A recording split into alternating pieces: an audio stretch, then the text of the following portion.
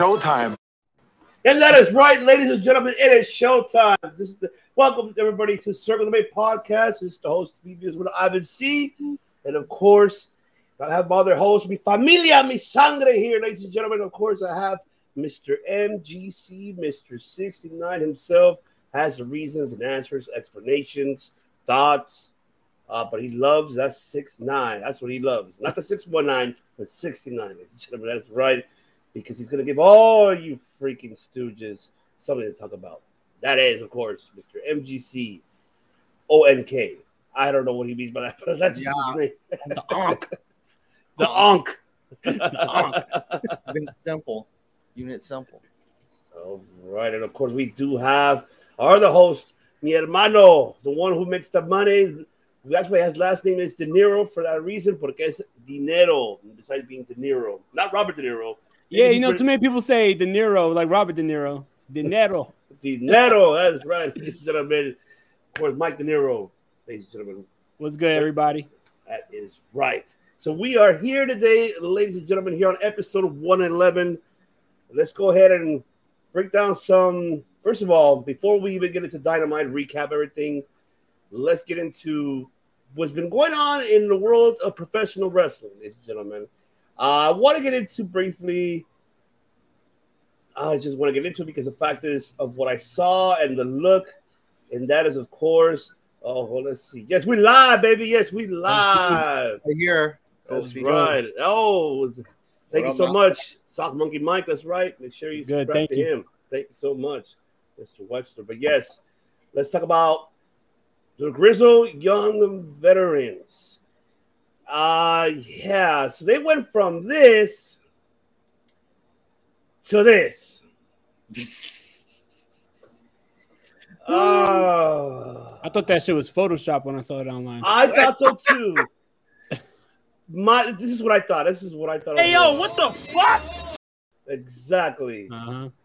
They're taking us out to prom, guys. You know, they got the flout, they got the corsagers. You got the Kane 3.0, ladies. Not 2.0, 3.0. So Goth prom. He's taking us to prom. Come on. They got the corsage. They go the limo. You drinking the punch? All I gotta say is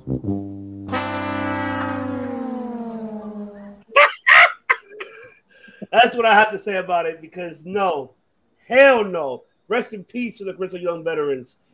I know people are saying, give them a chance. Open, your heart should be open. But this gimmick doesn't work with them. This gimmick would not work. I'm like, no, you're making them the Druids. Forget about it. No, I'm not intrigued. That's why I don't watch 2.0. That's why. Mm-hmm. Yep. Yeah, exactly. That's right, Kofi. That's right. That is right. It's a fact. Subscribe to Dirty Heels. But De Niro, go ahead. You're tough. Man, you know, there was a lot of rumors that Triple H was coming back to NXT. I think this showed that those rumors are untrue, because this shit is trash, man. I didn't know what the fuck I was looking at when I saw that. They had, what's it called? I think it was James Drake, or the other dude, the bald guy, right? Got him looking like Kane when he took the mask off with the little pupil in the eye. Like, got the same contact lenses. Yeah, exactly.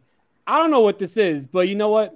I know that there's a lot of people, like you said, are like, oh, give it a chance. Don't shit on it before you give it a chance. Fuck that. I'm shitting on this before I give it a chance. This is not worth me giving a chance. This is not something that I want to see, nor intrigues me to tune in. So it's like, fuck that. It looks like ass. This is Wish.com, Wyatt family, and I ain't with it. Well said. Thank you. Oh, shit. Matt Callis. You know, people talking about giving it a chance. I don't think it's the in-ring thing that's the problem. This is mainly an out-of-ring gimmick. So the main thing is it just doesn't work with their style. Because what was it? The thing before was a little bit more reality-based, but this is just magical fantasy. Smells like Bruce Pritchard, guys. Smells like Bruce. It does smells like Bruce Pritchard. I was gonna say that. Yes, it smells like Brother Love. I love you. Smells like. What do you think Brother Love smells like? Is that like oranges and Axe body spray or something? Like, I don't know. No, I don't know. Probably smells like ham or something. I don't know. He probably does. Oh shit!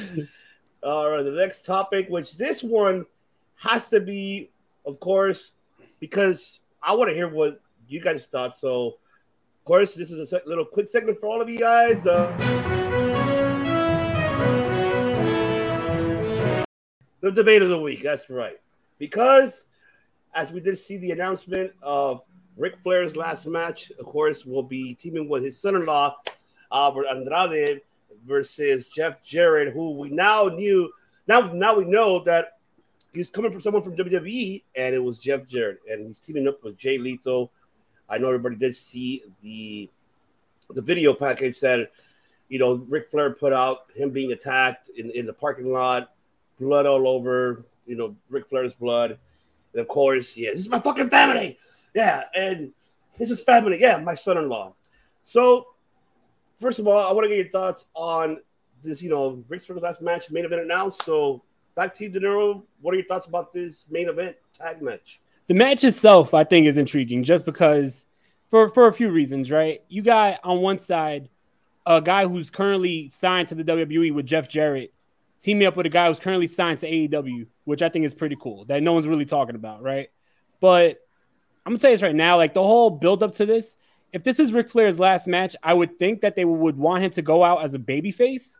But if you watch that whole video, he comes off like a real dick. Like he's a heel for this. You know what I mean? First, we see Jay Lethal ask him for a spot on the card, and he tells Jay Lethal, even though Jay Lethal's getting him trained and ready for the match, you're a opening card match at best. Like that's a little bit of a dick move. And then also, you saw Jeff Jarrett set up the whole press conference. Jeff Jarrett's the one who got them in the fairgrounds. And then all of a sudden, Ric Flair's cracking jokes. Oh, I got 2 tickets for you and your father. And then when Jay Lethal is kicking Ric Flair's ass in the parking lot, Jeff Jarrett goes to save him and help him. And you got Ric Flair saying, fuck you, Jeff. I never liked you and your father. It's like, you're coming off like a dick. You know what I mean? Like, I don't know. Like, he seems real heelish. And then to top it all off, he can't even say Andrade's name. He has to say, oh, and my partner is my son-in-law. Like, come on, man. I'll tell you this right now. The match itself is probably going to be cool just because of Andrade, Lethal, and Jarrett. But Ric Flair's coming off as a real heel in his final matchup. And I don't know if that's the route that they were going for. I know that Conrad and Jeff Jarrett's doing their podcast now with more of kayfabe. And Conrad is like, Jeff Jarrett, you're such a dick. You're such an ass for doing this. But it's like, really? You dissed his father. You dissed him. And then when you try to help the man, he basically curses you out. I think the dick is really Ric Flair. And I think that Jeff Jarrett's coming off more like the babyface here. Yeah, you know what? I couldn't agree more, especially with the Twitter that Ric Flair put out about Jeff Jarrett. Oh, you brought me into TNA, and you needed my help, and it wasn't for me, TNA. I'm like, calm down, old man. Relax. Exactly. Relax. Too much. Wait, yeah, he actually mentioned that. Oh, yeah, I'm going to have a drink. Yeah, but you are going to have a drink. Make sure you have a drink. One of our cups, our exclusive Circle Debate cups. Make sure you click on our Linktree bios. We're selling fast. Get them now. Get them now. That is before right. They sell out. Before they sell out with a nice cold michelada. See. Matt Callis, your thoughts on this main event for Ric Flair's last match?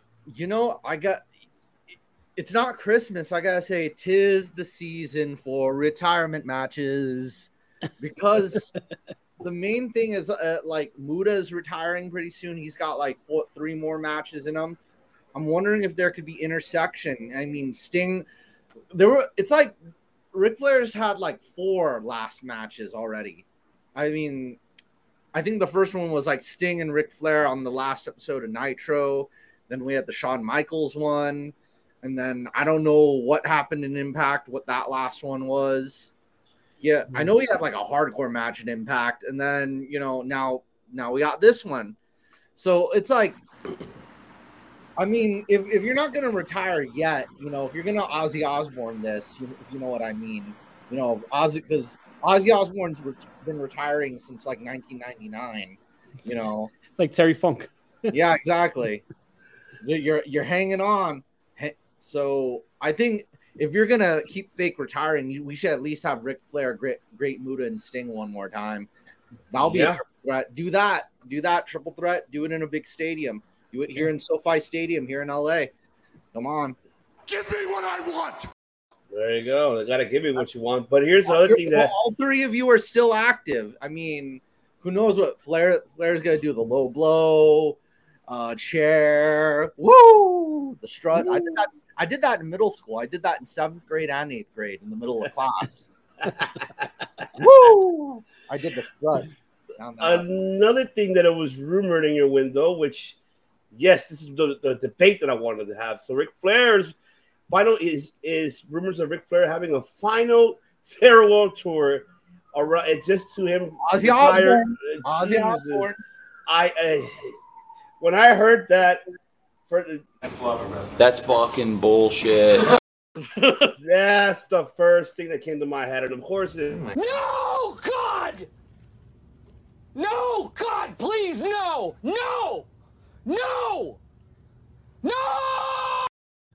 That's right. So I'm gonna go very briefly because I want to get this off my chest. No, stay retired.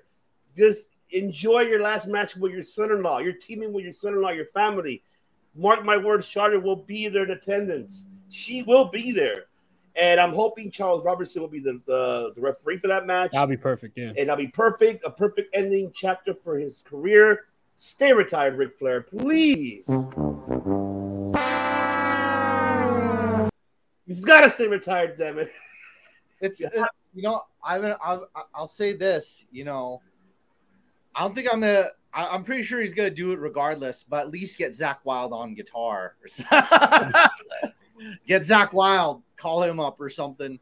And you know, I'm pretty sure, you know, Ric Flair should have a few of his last matches in DDT. There he could that way he won't get injured as much, and you know, he could keep us entertained. You know, he could wrestle like I think she should be like 15 or something by now. You know, that's like 1/16 his age at this point, or not even half his age. That's like 1/4 his age. So you want him to?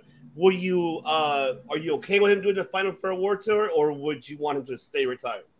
He could work a safe style, because there's a lot of different styles of wrestling. Like realistic violence stuff is one thing.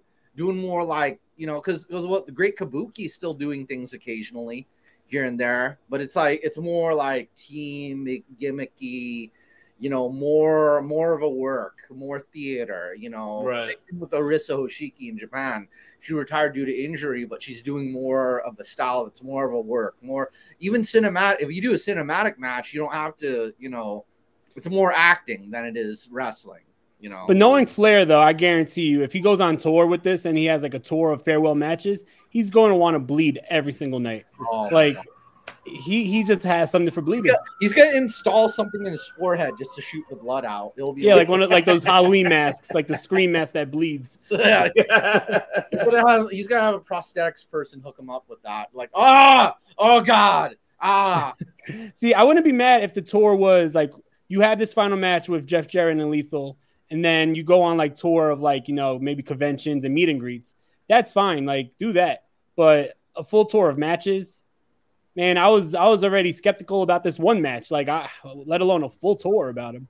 You know, I know the best use of him right now, Ivan. I posted it in our chat.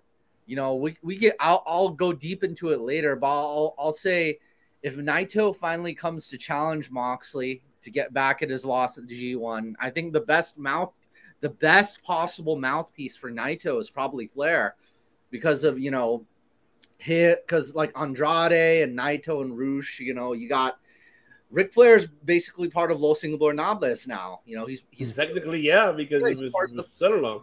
Yeah, he's part of the family. So imagine Ric Flair giving Nosotros Ingobernables, like Ric Flair doing Naito's promo. Ric Flair. That would be cool. That would him being the mouthpiece for Naito would be pretty sick. I wouldn't be mad at that. So what do you say, Nero? Yes or no? Should he do it or should he retire? He should have retired when Shawn Michaels kicked his teeth down his throat. Like, he should have stayed retired. I don't know, man. Like, to be honest, like Flair, there's a lot of wrestlers that I'm like, you know what? I don't care about like their personal life, like professionally, I like them.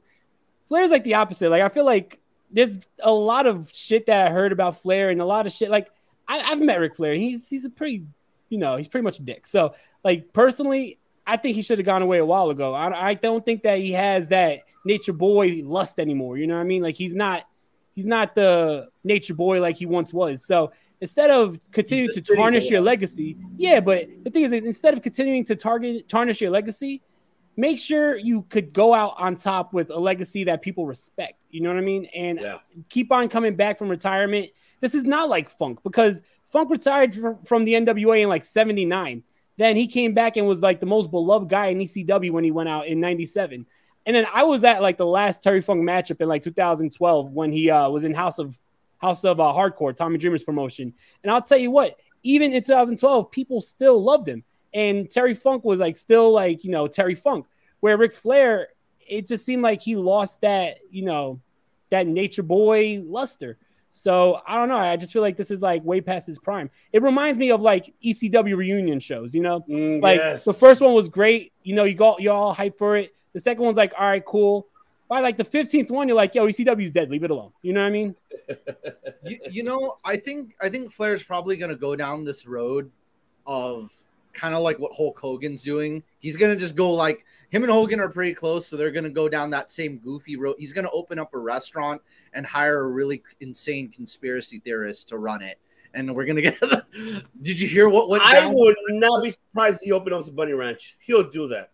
It's just like because Ric Flair's bunny ranch.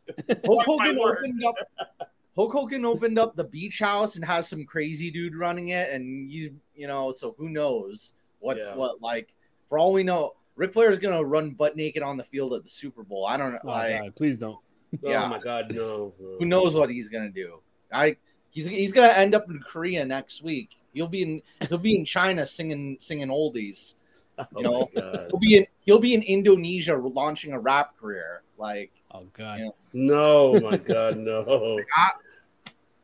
My guess is as good as yours. So don't give him any ideas, man. Don't give him any ideas if he listens to this. We're not speaking English, Rick. Ignore us. Go away. And of course, during a conference media call today from Tony Khan, confirmed that the Briscoes are now ROH. They're fully signed. So exclusive deals, which has been provided for the details. But now Tony Khan has confirmed that the Briscoes are now signed full-time with Ring of Honor. So congratulations to the Briscoes. I'm happy that they got picked up, and I'm glad that Tony Khan made the move. And I know a lot of people are questioning because the fact is, okay, now you signed them full-time exclusive deals. But the problem is he cannot be in an AEW platform because of what the prior, situation that occurred. One of the Briscoe brothers, Twitter that came out on social media. I mean, it was blasted all over, and then just it makes it difficult because even the network will not allow it. However, though, it's only a Ring of Honor, and it's still going to be under the same network. So I'm curious of that, how it's going to work out.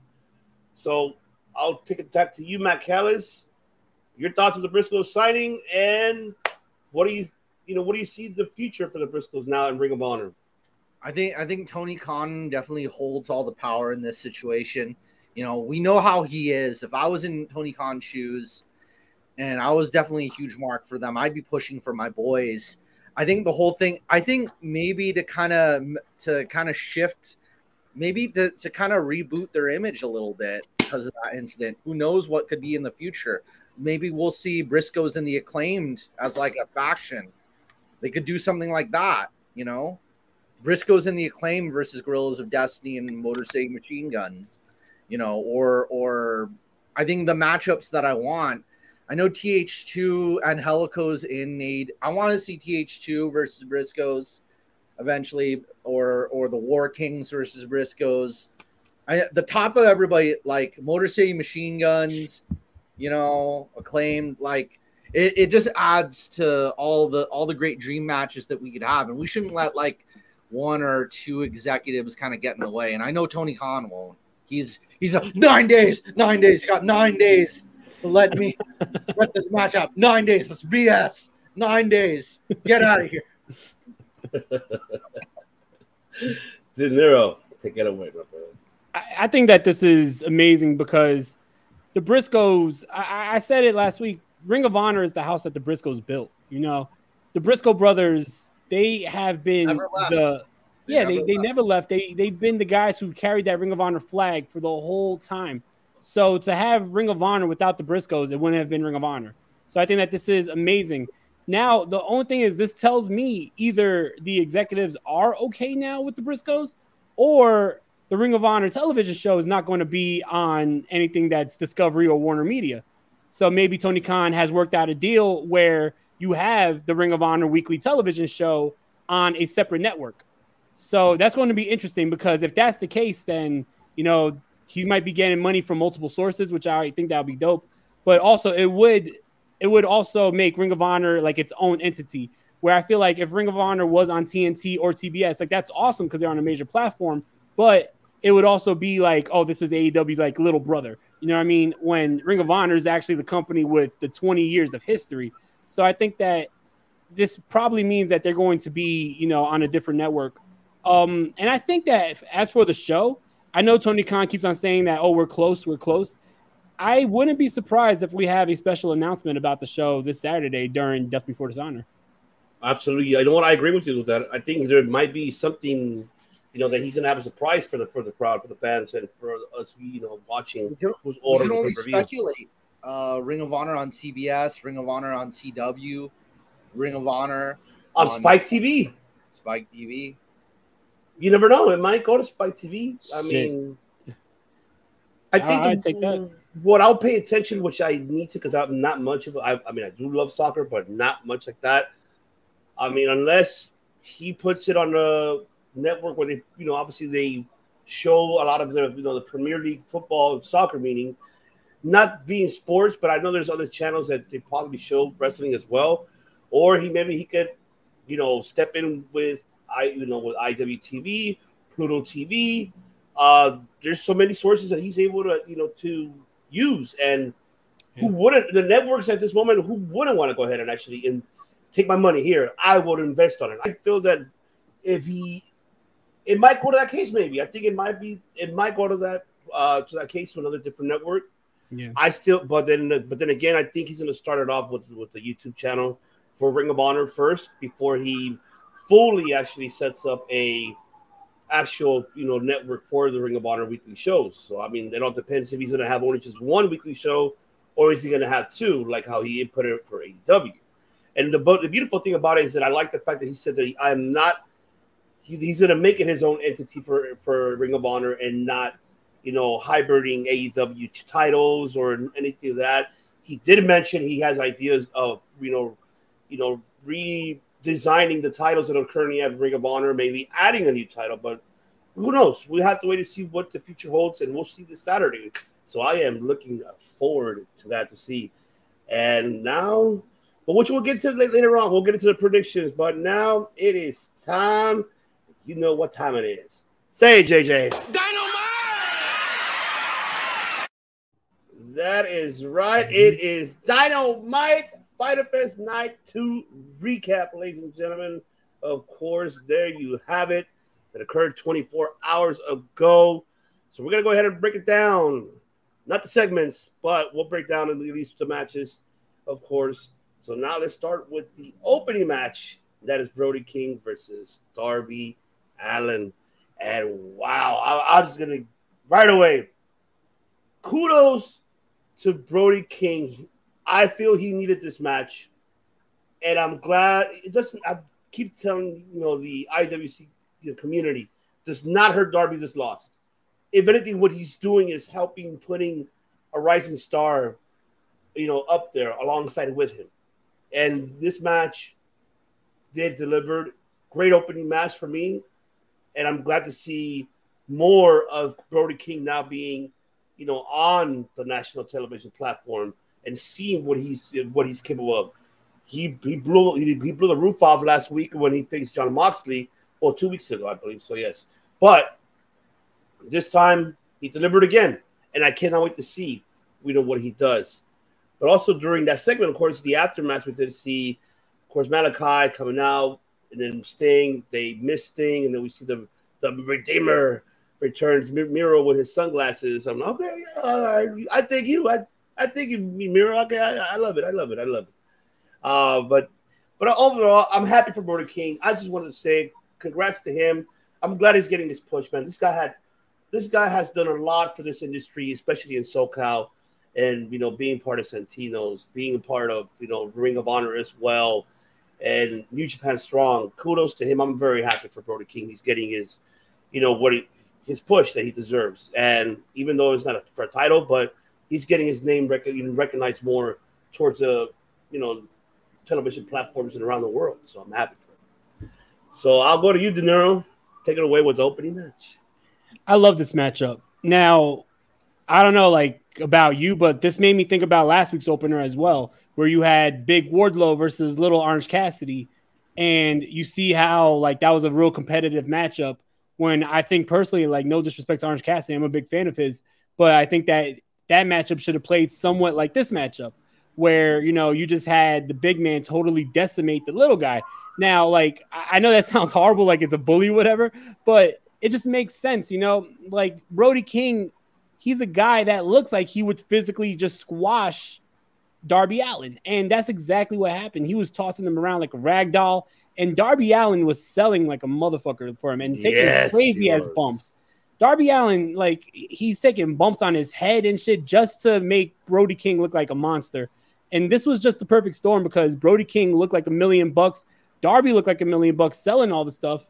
And then to top it off with that Gonzo bomb, I love that move, man. That was a nasty finisher. You got a power bomb into a pile driver. It's beautiful. As for the favorites. It's a great move. Great move. Closing the match out and then having that segment where you had Sting come out and then you had Malachi Black and then eventually Miro. I think that this is awesome. I don't know if you remember, but I said on the show, I think either last week or 2 weeks ago, that I think that Miro might be joining Sting and Darby as a face to go against the House of Black. So I think that this is really cool, because you had Miro call out Malachi Black, then you don't hear nothing about it for 2 weeks, and now he's back out. He's eyeing Malachi Black. You got the fighter from, God, the Redeemer, versus the evil entity of the House of Black. It just makes perfect sense. Good versus evil, light versus dark. I think it's going to be awesome. Absolutely. Hell yeah. I can't wait. I know that people are not happy about all the 6-man, but it's fine. At least it's going to make the House of Black better. Besides, Miro, Sting, and Darby, they're already stabilized. So they're fine. Win or lose for them doesn't matter to them. It doesn't hurt their characters anyways. What it does do is it allows other stars to build up alongside with them. So that's the beauty of it. Mr. MGC Onk, take it away. Ongaku no Kami. God of music in Japanese. So Brody King, I love that. Like Mike De Niro said, I love that finisher, the Gonzo bomb. I think of two of the most devastating big man finishers, the pile driver and the power bomb, combined into one. Brody King, for those that don't know, I think I've said it on a previous episode, he's like a trainer to a lot of the new Ring of Honor guys. He's a student to them. He was friends with Hana Kimura before she passed away. He's a really awesome guy overall. And it gets me kind of excited for his future. I know it's a little bit in the up ahead on the highway, but I'll be excited for a babyface turn with Brody King eventually, because he was a babyface in Ring of Honor, before he joined House of Black. As for Darby Allin, I think I've also said this before, Darby Allin could take so much punishment. If anybody's seen the Wrestlers documentary, Darby Allin took a shovel under his armpit.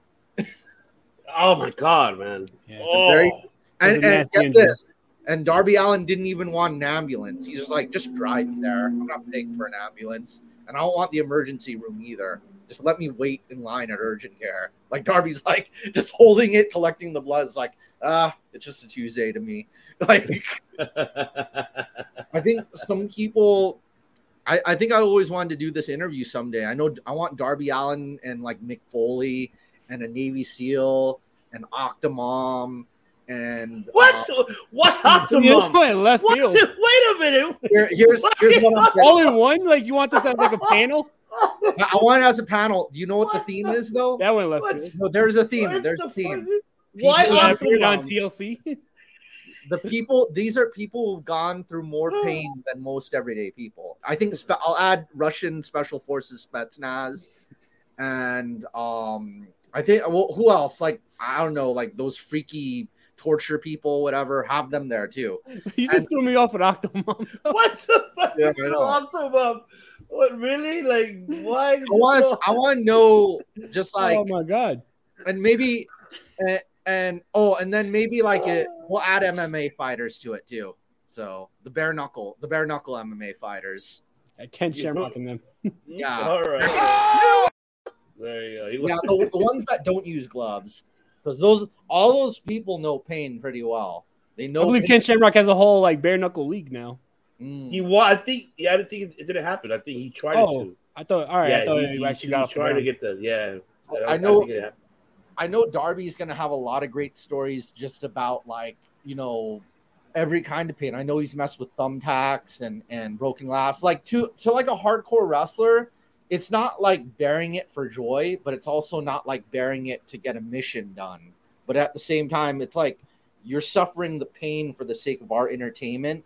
But it's like I don't know. It's somewhere in between. It's not like the freaky. I could say BDSM.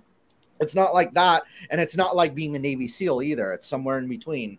It's somewhere in between that area, because the Navy SEALs, they gotta, do this thing, and then so I'd put Darby right in the middle of that like mindset. So but I can't say I'm so proud of both of them, in the future, and I'm excited for the rematch. They could put that aside down the line, but I hope to see Brody in some more singles matches in the near future against the other big guys. Brody and Miro.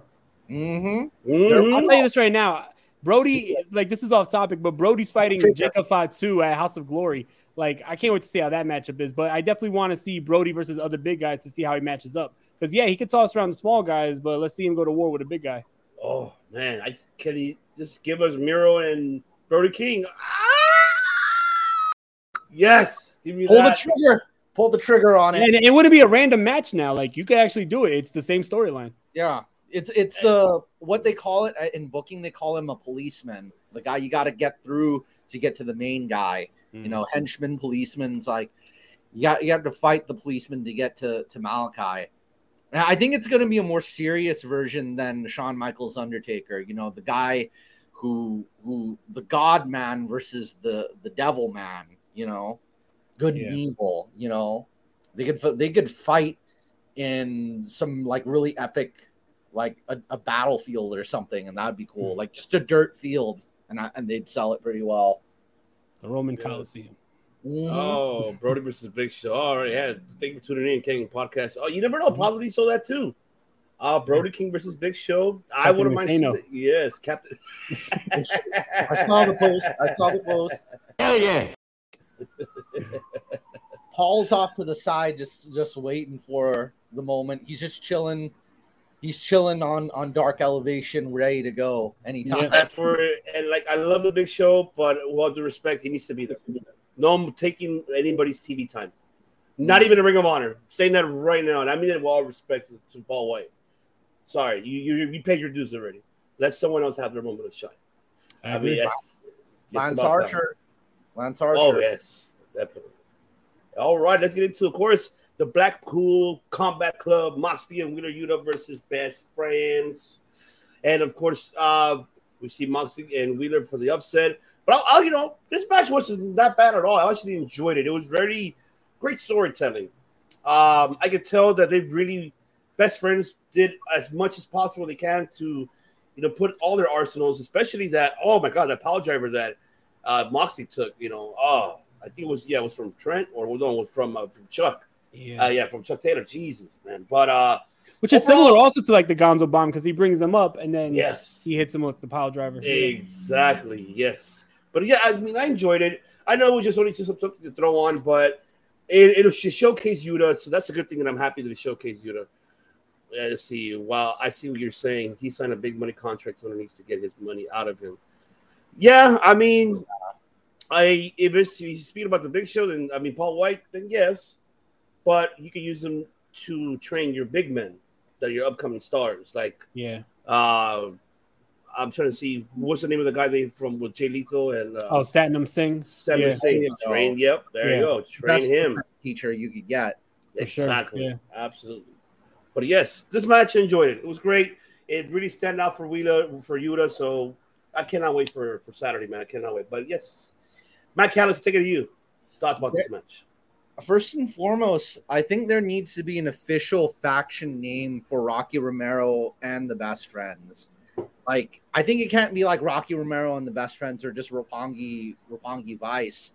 Because, like, Fabulous Freebirds have, like, all three of them are called Fabulous Freebirds. So when we enact the Fabulous Freebirds rule, it'd be kind of cool to have a name for all three of them. Like Orange Cassidy, he does tag matches, but, like, he's an all right as a really good singles star. But well, together they're just Chaos, right? Because they're all under the Chaos. Yeah. Chaos, I guess the big faction. That's the big faction name. Another, well, the finisher, one of their finishers, they do the Strong Zero. For those that don't know, that's I think I've said it on another show. That's White Claw. That's like White Claw in Japan. It's an alcoholic beverage. I think you could get it at some Japanese markets here in the USA. If any of you out there want to try the Strong Zero, the drink that their finisher's named after, you know. And this match also got me excited for like two reasons. You know, it shows the more aggressive side of Best Friends in addition to the experience. So, you know, I could see Best Friends and Briscoes putting on a barn burner in the coming weeks. You know, I'll be excited to see that sooner or later. And I don't know if this is on subject or not. We'll get to it when we get to it. But those 6-man tag titles are being defended, and it looks like they're going to come into the picture. So I don't think we're going to need 6-man titles for AEW if we have those Ring of Honor ones now. Sure, yeah. Mm-hmm. That's how you make Ring of Honor stand out. If you have 6-man titles in AEW as well, then what makes Ring of Honor 6-man title special? Yeah. Very, very, very true indeed. Take it away, Dinero. I love this matchup, and I love this matchup because it wasn't just a random tag matchup that they put together. There was actually a story, and there's history behind this because Wheeler Yuta came into the company as a member of the Best Friends. So you saw like that bad blood there. Like they were really pissed that he left them to join the Blackpool Combat Club, especially Trent, because Trent, before he completely left, if you remember, Trent Beretta was already, you know, he was already like getting pissed at Yuta for even considering the fact of leaving and going with the Blackpool Combat Club. So you got to see some of that brought back with the intensity that Trent Beretta was bringing. But overall, this looked like a great matchup. Everybody had their time to shine. Really, Yuta looks like $1 million, and I can't wait for this Saturday also because I think that him as the pure champion versus Daniel Garcia is going to be an amazing matchup. But definitely, you know, everyone shined, and Jon Moxley looked like $1 million. The Best Friends look great, and Wheeler Yuta, your pure champion going to Saturday, looked great. So it accomplished a lot. Indeed it did. And then speaking of accomplishment, I guess I don't know if this is accomplished or not because I don't know where the hell this storyline going with. But we did see, of course, Christian Cage and Luchasaurus versus the Varsity Blondes. Of course, Luchasaurus doing most of the damage, taking, you know, pretty much annihilating the Varsity Blondes, unfortunately. And then, of course, Christian Cage with a pin. After that, we did see a celebration, almost like the Jungle Boy status. And, of course, we hear the music, and then Jungle Boy returns. And what shocked me was when, okay, I thought I was going to hit Luchasaurus with the chair, but I see Luchasaurus just step aside and let him go. So this was a whole plan all along. I mean, I could tell you that it got me, and I ain't going to lie. I mean, I cannot believe this shit. That's what I thought. Like, what? Really? This is what we're going to do? Like, and how quickly it shifted, though. That's the one thing that I wanted to mention, like how quickly this shit, how it shifted. I mean, we'll have to wait to see on that. If I don't, that's yes and no. It's a double-edged sword on that. That roster is way too big for AEW to only have one show, so I think that they got to keep Rampage. Mm-hmm. Indeed, but yes, man, I don't know where the hell they're going with this storyline. Now we have Luchasaurus back as a face. I'm like, Okay, I am confused right now. I don't know what the hell, where they're going with this, what direction they're going with it. I'm fearing that we're gonna see again another double turn. Luchasaurus turns on the Jungle Boy once Jungle Boy gets his hands on Christian. That could be the case too. I have no idea where they're going with this, but I'll take it to you, Dinero. What are your thoughts of this Christian Cage, Luchasaurus, Varsity Bonds, and the return of Jungle Boy? This wasn't really like much of a match. Luchasaurus just destroyed both the Varsity Blondes, and then Christian Cage picked up the win. But for the return of Jungle Boy, great to see Jungle Boy back, especially we know that there's so many injuries, so it's cool to see somebody actually come back from injury so quickly too. So great to see him, but like I just said, so quickly. So this storyline between Luchasaurus and Christian Cage, it had me intrigued. And I was intrigued in a heel Luchasaurus because I thought he's been doing a great job. He's wrestling more like a big man. I like the whole dark persona. I like, the whole knockoff Kane gimmick, but I like the whole dark persona for him, and I thought that this was a great thing. The only thing I've been saying is he just needs to change his name because Luchasaurus sounds very babyface-like. And now I see why he never changed his name, because it was all a plan to begin with. I just, if this was the case and this is the route that they wanted to go, I just wish it took a little bit longer than this, because I feel like this is, kind of like Judgment Day dropping Edge. Like, it was a little too quickly, done. I feel like there was more mileage in Christian Cage and the heel Luchasaurus before they had to, have the turn or have it be revealed that Luchasaurus was actually with Jungle Boy the whole time. I think that this was a little rushed, but I don't know. Let's see where it goes from here. It could be a possibility where Luchasaurus does turn on Jungle Boy also, because, he didn't shake his hand or anything. You didn't hug him that he was back. He just stepped to the side. So we'll see. But all I know is it was a little confusing because I just feel like everything was so rushed. It's only been 2-3 weeks since he was a heel? Yeah, I don't know. Actually, that 2 weeks. 2 weeks, actually. Yeah. Yeah. Yeah, it doesn't make any sense to me. I was just what? Matt Callis. As much as everybody's loving, the baby face in the situation, Jungle Boy, he's not quite my cup of tea. I was never really a dinosaur person as a kid growing up. The first time I saw Luchasaurus at Double or Nothing, I thought he was really cool. I thought he would have been cool on his own as a baby face on his own. Mm-hmm. So Jurassic Express, I thought I kind of would have liked each of them on their own. I would have liked each of them on their own better. But overall, I'm not really that deeply invested in the storyline, mentally. I know eventually, I just hope they don't drag it out too much, and that Christian, they'll probably get their comeuppance on Christian, and then maybe Christian's got to take a break to, for the wife and kids, or to try something different, Christian might try a new gimmick or something, or be back on the solo grind. One of the two. He might do something different, and he could do something in Ring of Honor as a heel there. So who knows? My only question now is, what does this mean for Luchasaurus going forward? Because the feud is going to be Jungle Boy and Christian. So unless Christian gets a tag team partner out of nowhere, Luchasaurus is just going to be a backstage guy, or he's going to be a behind the scenes guy until it just doesn't make sense. I just feel like they could have had Christian and his muscle going against Jungle Boy, and Jungle Boy has to do the whole classic David versus Goliath to get to Christian. You know what I mean? I don't know. He's going to bring back Tyson Tonko, man. He's going to bring Tonko back. I would love that. Yo, people hate on Tonko, but shit, Tonko's New Japan days with Giant Bernard. Oh, no, yes. Yes, it was. Even the team with AJ. I like the team with AJ and Tonko. Yeah. It's the perfect opportunity to debut somebody new in this situation, in that spot, Yeah, agreed. The question is who, though? That's the one thing that Davey Boy Smith Jr. I mean, he's Canadian, right? Yeah, that'd be interesting. The big man. He's facing Killer Cross. That's gonna be great. The Ric Flair event. I mean, yeah, we'll just have to wait and see. And of course, we do have the FTW Championship: Ricky Starks versus Cole Carter. Yeah, I'm gonna get heated for this.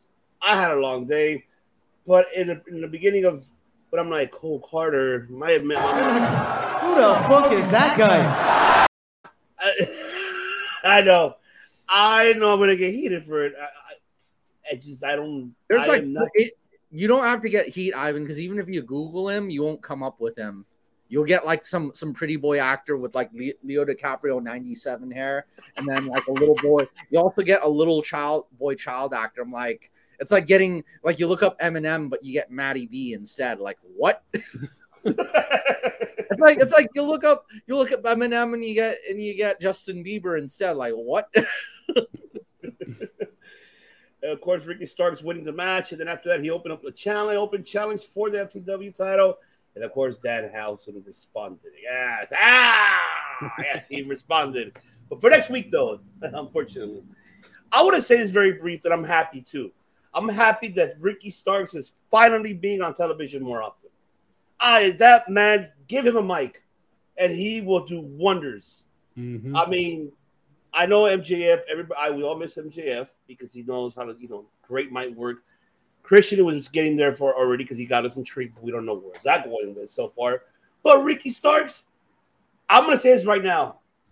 Now when you're adding Danhausen, guess what's gonna happen? Now we're gonna see the face of Hook. Yes, he's not gonna be a heel, he's gonna be a face. You know Hook is gonna go ahead and defend Danhausen unless he does a double turn and turns on Danhausen instead of, Team Taz. I mean, that could be the case. So this is where I feel this storyline might go, where it's headed to, and we might see it all out. Something tells me we're going to see either a one-on-one or a tag match between Hobbs, Ricky Starks versus Hookhausen, and maybe that's where he turns on Danhausen. Not sure, but it's heading towards that direction. Since Danhausen came out, automatically it just came to my head. Yep, here we go. Now you're going to bring Hook into this picture. I would like a face Hook against Ricky Starks because I think that it would be fitting if Hook becomes FTW champion, being that that's the title his dad created. And Hook fits more of that FTW mentality. When Taz debuted the title, right, in ECW, I covered this show like not too long ago. When Taz debuted the title, he said that this title brings a mentality. Fuck the world. That's what this title means, right? Ricky Starks, as cool as he is, I love Ricky Starks. I'm glad he's on TV. Doesn't really fit that mentality. He's not like the rebel against the world. Hook kind of is. So I think that he would fit that a lot more. Hook has like the, silent killer style, and he has the mannerisms of his father, Taz. So I think that he would fit that FTW title more. So if it's Hook versus Ricky Starks at All Out, I would love that. The world, Craig. Shit, not just the city, the world. I'll say there's nobody better than Hook to fit that title. Because not only did his dad make it, and then I guess you could relate to a young rebel a little bit more. Like a lot of young guys will look at Hook and kind of see a little bit of themselves, especially like today's Generation Z. They kind of see like a lot of Gen Z kind of hooked on to Orange Cassidy so far as a role model. I think Hook's the other really big like role model for Gen Z amongst the AEW wrestlers. They could push him to the moon with that FTW belt. To the moon! Sorry, I got to say, when you say the moon, to the moon. To the moon. Kevin Grass, baby, that's what it reminds me of. But, Ricky Starks, I guess he's more of that jock, that high school bully. So maybe you could do a little bit of that jock versus high school rebel type of thing, It's a little bit of that high school story. Who knows? You know what, guys? Crazy idea. You guys ready for a curveball? I haven't thrown. You guys ready? I gotta create you a video for the curveball. Yeah, I gotta do it. Get like Charlie Sheen from Major Leagues. The Wild Thing, what you want? They play Wild Thing on AEW, right? So it's the same one from the movie. But who's in the outfield? Anybody in the outfield? Got you. Long? Yeah. Whoa! Both of you. Oh! My nose. All right. I'm not even sure about this, but something in me, something in that teenage heart, that angst, that 1995, teenage drama movie. She's All That, that era of teenage angst with Hook. I knew it. I fucking knew you were going to mention that. No, but here's what I'm getting at. If there was like a girl in this storyline, like some that maybe like Ricky and Hook would fight over. I think that would kind of add like another layer of, I don't know what it is to it, you know. I don't know if there was like maybe some, because what was it with Matt Hardy and S.A. Rios over Lita, you know? That was kind of like a big moment for Matt Hardy, huh? Like everybody kind of like everybody loved Matt Hardy at that time, right? When he defeated S.A. Rios and Lita came to kiss Matt Hardy on the ramp. Imagine if Hook had a moment like that, like Hook taking a girl away from Ricky Starks, the high school bully, and everybody's like cheering for Hook, and like it's like the end of a teenage movie, you know. And then the credits. Who would the girl be? What's up? Who would the girl be? Abaddon. My guess is as good as yours. So we gotta maybe, you know, I think we just need somebody to fit that role perfectly. But it would just be at the end of that movie. It's not going to end with the FTW title. It's going to end with the kiss. Oh my God! Shout out Kiss Dan. me. Shout out Dan to Cage by IQ. That's right. Our other host on Tuesday nights for New Japan shows. Stay tuned every Tuesday if you want to learn about more. It's like I watched Smallville and One Tree Hill and the OC on Saturday nights and school nights. You guys remember that? Oh man, Dawson's Creek. Oh, who doesn't remember this? That's there, man. Come on. Hey, that was like Jungle Boy's dad is the star of that the was like 1990, 98, 99. I would say. I used to watch Beverly Hills 90210 with my mom. So yeah, shout out Luke Perry. Shout out Luke Perry. Shout out Tori Spelling. That's right, R.I.P. Mr. Perry. But hey, I can tell you what girl will fit. That announcer girl backstage, the one who interviews Hook most of the time. Isn't that DDP's daughter? Right? She's already. Is she? I think that's DDP's daughter. Yeah. No way. I didn't know. Really? I believe that so. adds another layer. So Hook and DDP, he has to ask for DDP's blessing in backstage. DDP's gonna make him go through DDP yoga first. Oh my God! He probably would. I think bring it back. Bring it back. Bang! Yeah. That would add another layer to the storyline. You know that would be like so many different things, and everybody could relate to it and get emotionally invested. You know, we're gonna have tear to my eye, tear to my eye. When that kiss happens, we're just gonna be watching like, yes. Yes. The slow clap, and the flower petals. All you're gonna think is that song, "Kiss Me." That's all you're gonna think ahead and watch. This episode features music from REM and Coldplay.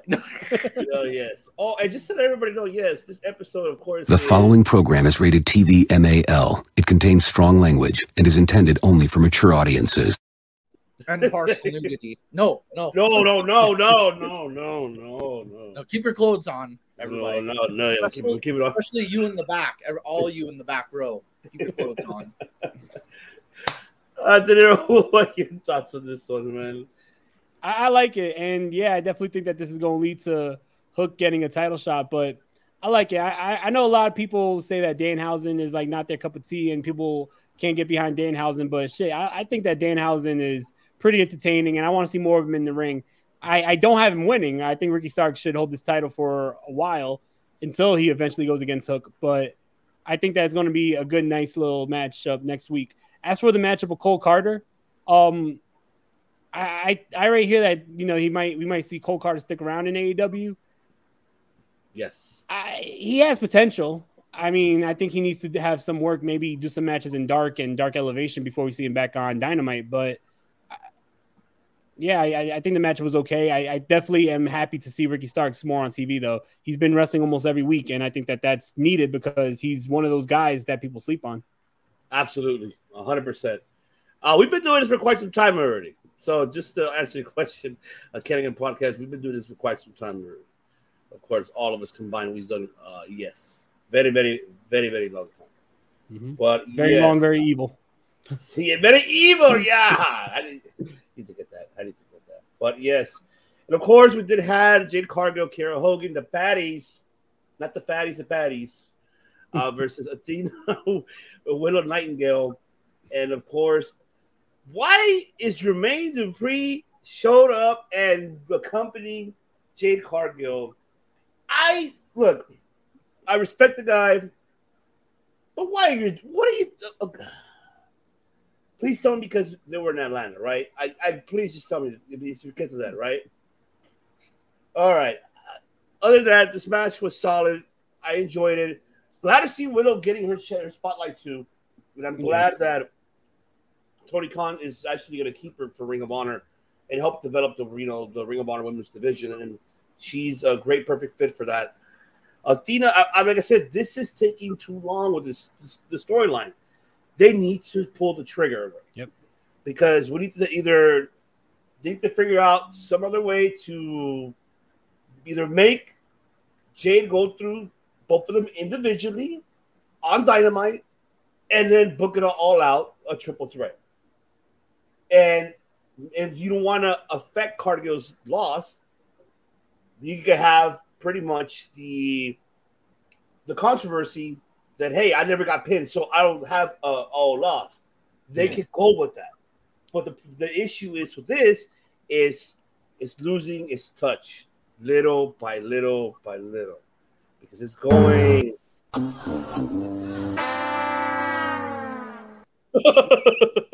We don't want that, of course. No, because I love the baddie. Yes, of course, you, Jay Cargill. I know you're going to tell me cut the shit, Ivan. But no, I'm not cutting this shit because I want you to understand this shit. So, take it away, Dinero. What are your thoughts on this one? The matchup was solid. When I think of Jermaine Dupri, I think of crisscross. You know, remember jump, wiggity, whack.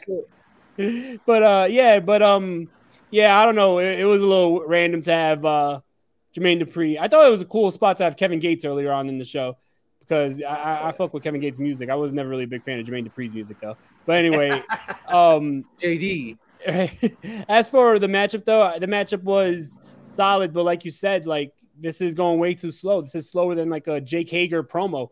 We need to have Athena versus Jade Cargill already. Put that shit up for the title and let's go. Like I don't know why we're going to be dragging this out for another 2 months. It's been like what since Double or Nothing since they've been starting this, and we haven't even seen much of this feud, and now we're still not even close to the blow off. About 2 months later, it's like when are we going to pull the trigger?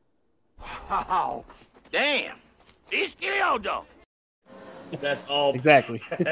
Sorry, Jermaine Dupri. Sorry. Oh, I'm pretty sure he's been watching this interview. Do you understand the words that are coming out of my mouth? No, I do not. Matt Ellis. Every time I hear Jermaine Dupri, I just think of that Mariah Carey song he was in where they're riding on the motorcycle. You could be my sweetheart. Like, what? That's what's playing in my mind right now. Have you ever heard the song Say What You Say by Eminem and Dr. Dre?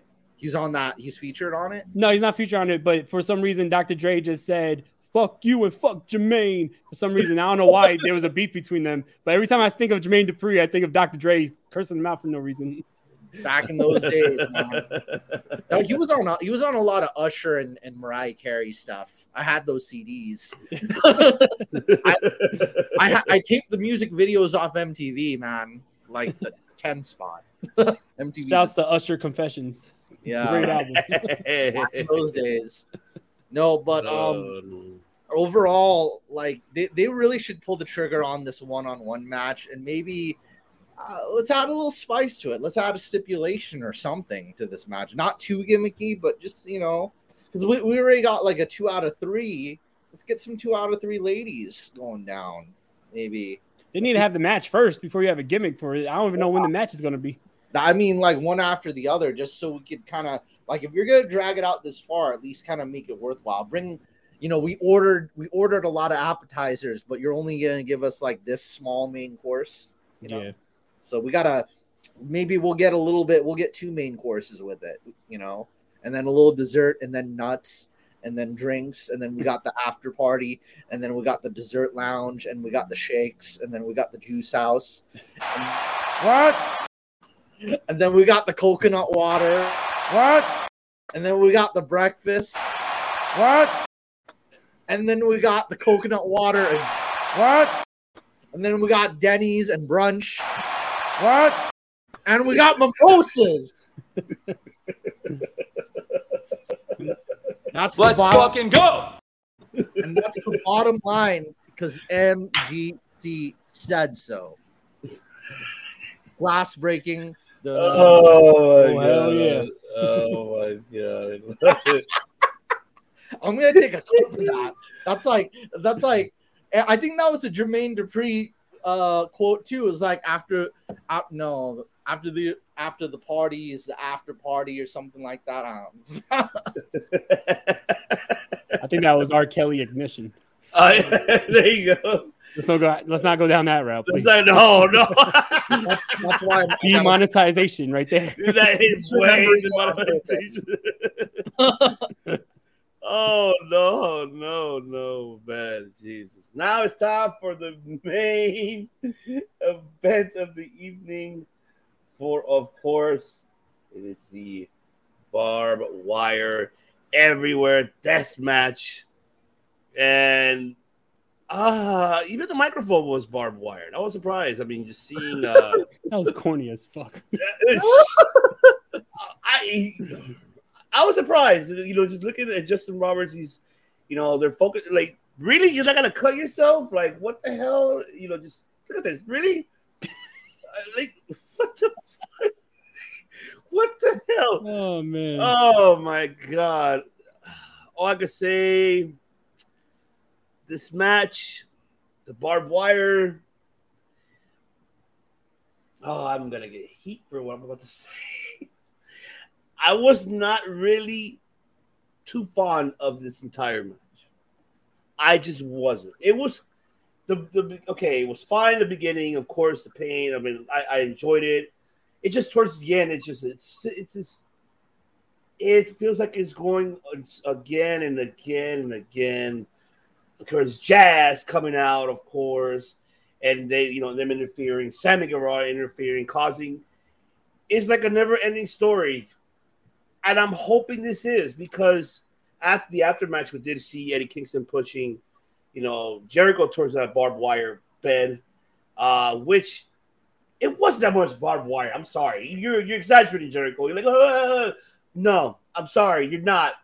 And I can't wait to hear what the different got to say, because, I wish Chris was here, but unfortunately, the director, he's doing music. He's doing a lot of this. That's what he's doing right now. So he'll be back next week. But I wish Eddie could have won the match. And I think it would have been different because that would have closed the chapter. The interference with Jazz got me just more like, no, disappointing.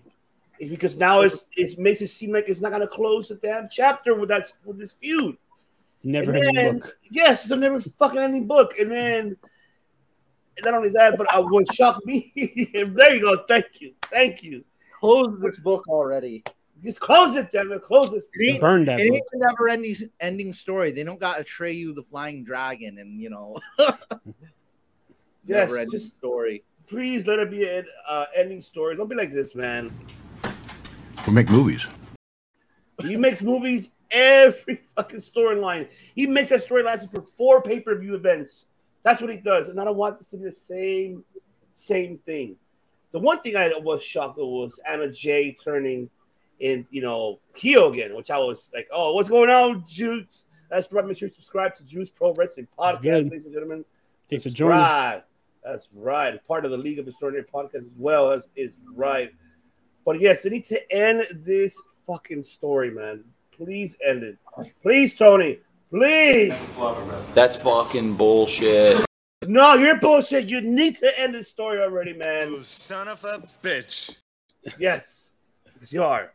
But I was not really excited.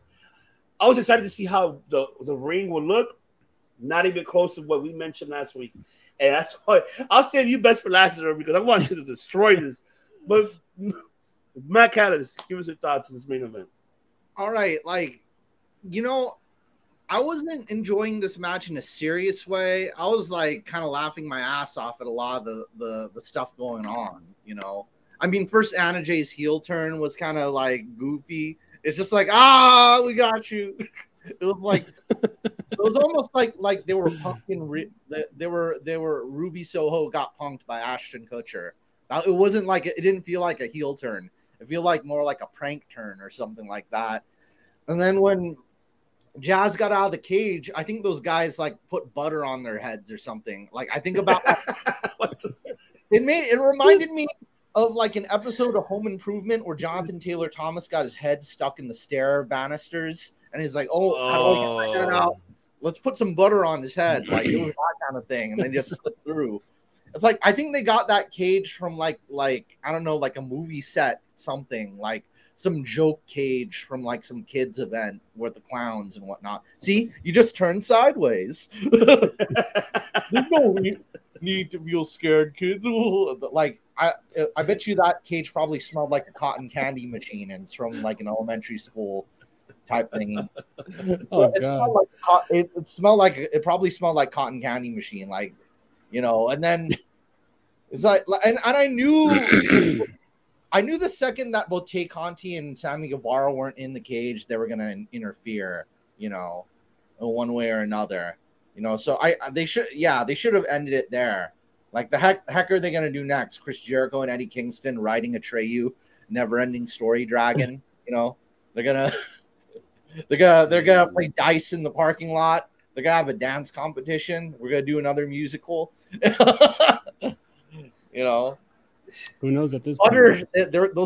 I'll call them. I got a new name for the Jericho Appreciation Society. I got like the buttered heads in the Staircase Society. That's what I'm calling them. Butterhead Society. That's what that reminded me of. It's like I got my head stuck in the staircase. Good, Clark Street. Kevin, make sure you subscribe to Clark Street. That's right. That is right. Yes, we're talking about the main event of Dynamite. I'm gonna have to play it for you, Devin, since you're watching. I will play you that because I'm gonna have to play it. I was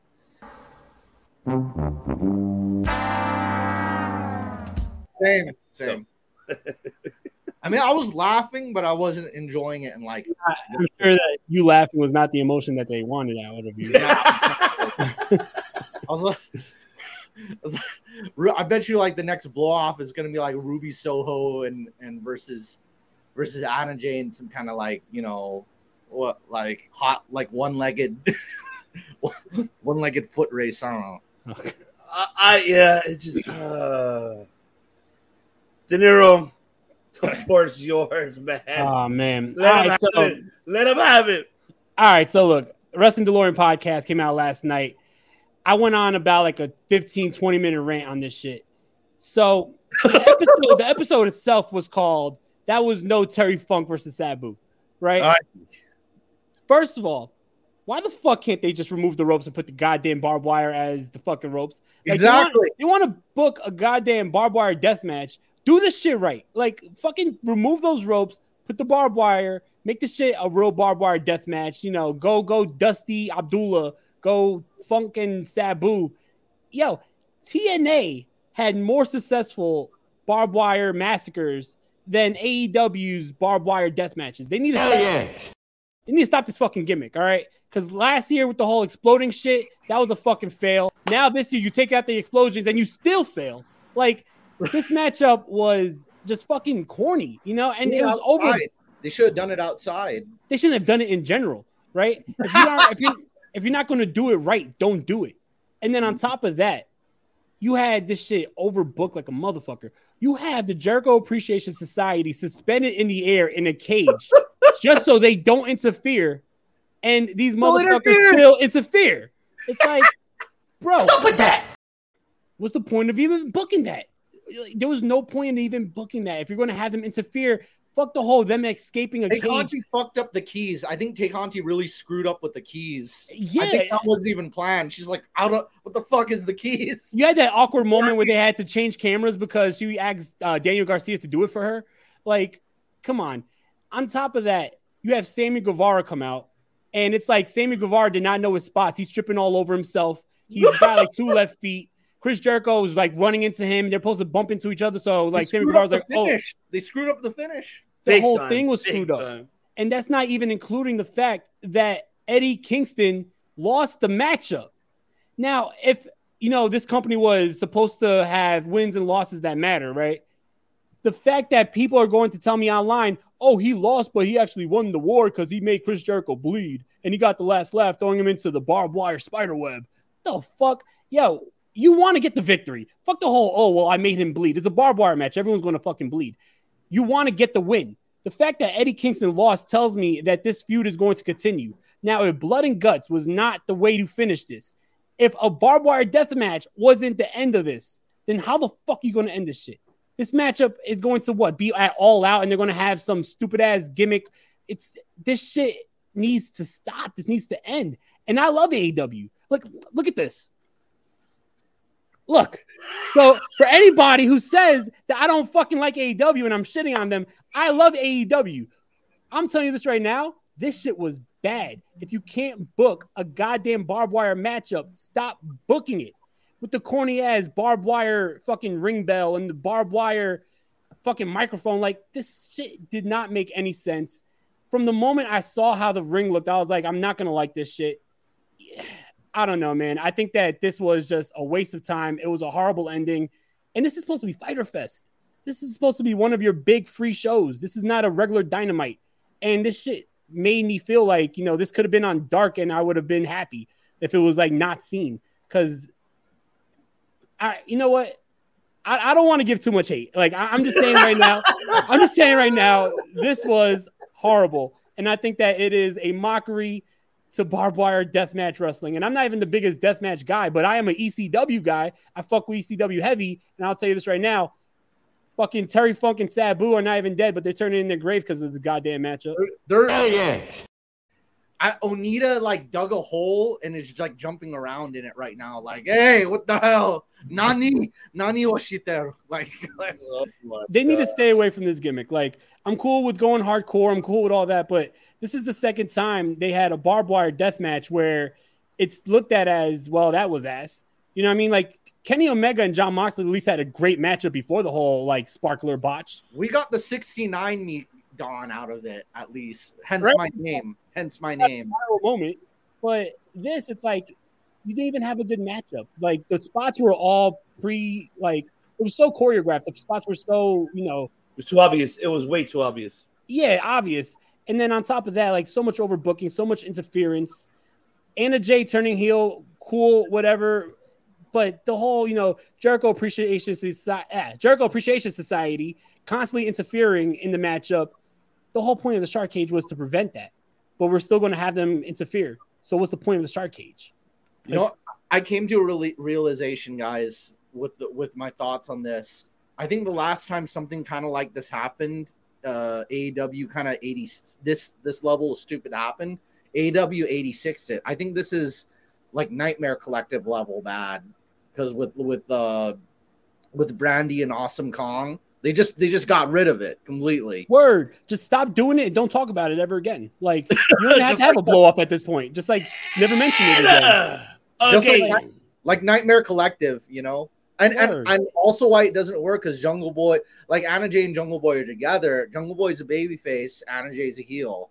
It's just like Brandy was a heel, Cody was a babyface. It doesn't work. They should have just put Nyla Rose, man. There you go. You should have put her in the fucking put her in with the shark fucking costume. There you go. Should have put her instead. Shit. That would have been fun. I would have been fun having her guarded it, just like guarding it. That would have been fun. You know. Kudos to Nyla, man. I give her credit, man. She's over there, you know, goofing around. I enjoy it. That's awesome. Thanks. Yes, but there you go. So look, this Dynamite was not the best. It, as much as, you know, Mike, you know, said it, but we're professional wrestling fans that we love everything of professional wrestling, not just one promotion. But this was not the greatest at all. And man, you let them have it. Thank you. I gotta keep it real. That's right. But there's no keeping it real goes wrong. This went wrong because they need to 86 all these barbed wire matches that you mentioned. Get away from that. If you're not going to succeed, why try it again? Knowing that you failed twice. Do it right or don't do it. Or don't do it. Or just don't. If it's not your cup of tea, obviously because you're on a national platform television, you can't really bust like a GCW what they do or Combat Zone Wrestling or even how it was, FMW, or even DDT, or even ECW. Do not try it. They even did it this way on pay-per-view, so the national TV is not even a freaking excuse. They didn't remove the ropes and all that. I just feel it's corny. It was definitely corny. And the whole match wasn't even needed because this shit should have ended at blood and guts. Indeed. That's how I see it. It was unnecessary. It should have. Right. So now it's time to move on to the predictions of the Ring of Honor. Death Before Dishonor coming to you this Saturday, ladies and gentlemen. Yes, I would have been fine with it. Yes, me too. Actually, facts. Devin, I would have loved that much better, honestly. Yeah, I would have enjoyed that more. Just, parking lot brawl or bust a homage for Eddie Guerrero and John Cena, like have all the cars surrounded him, and then I wouldn't mind that. That would have been great. Yeah. Something like that, similar. See, I mean, shit, I would have enjoyed it. Yeah. Definitely. But it's time to get into the predictions for the Ring of Honor pay-per-view coming to you guys this Saturday, July 23rd. Make sure it'll be on Bleacher Report. Make sure you BR Live, purchase it. It should be an amazing, fantastic, hell of an event, and held in Boston, Massachusetts. So we're going to get into the card very briefly. So let me actually pull up the pre-buy-in, as a matter of fact, because we're going to have a pre-buy-in in the show. And I believe we will be having, let's see, where did I put yes? Right here. We'll be having a pre-buy-in, and that is, of course, Allison Kay versus Willow Nightingale. So that's going to be an interesting matchup. But I'm going to say right now, right quick, my pick, Nightingale. But I think it'll be a great opening match for the women's. That's for sure. But take it away, Matt Callis. What do you got on that one? I've heard a lot of good things about Allison Kay. I think Willow's definitely put in her time. She was at the last Ring of Honor pay-per-view. She's been at a lot of different AEW events. I think she's definitely more than earned her place, more or less. So I'll go for Willow as well. All right. And De Niro, you got it. Yeah, I think Willow's going to take this because it's clear that she's going to be the one that's going forward with the company. Allison Kay is more with NWA, but this is pretty cool to see Allison Kay here because she's been around for a while. She's a veteran, and she's always delivered. When she was Sienna in Impact, when she was Allison Kay before even Impact, she's always been a great wrestler and always delivered. So I think this is going to be a good matchup. Indeed. And did I know so far that I believe tomorrow, which, by the way, tomorrow, Rampage, ladies and gentlemen, as well. Yeah. Let me put up the card for Rampage, as a matter of fact, because we'll pull that up for tomorrow, just very brief, just to let you guys know, because I believe Tony Khan will be announcing more matches for the pre-buy-in for the 0 Hour show. So, of course, we do have this tomorrow. We're going to have DMD, Jimmy Hayter in action, Butch and the Blade versus Hangman and Silver. This is the one I'm looking for, a battle rap between Austin Gunn and Max Caster. Yes! Moriarty. We need Smack to be the host. Yeah. And Jay Lethal versus Christopher Daniels. Which is a very Ring of Honor style matchup itself. Indeed.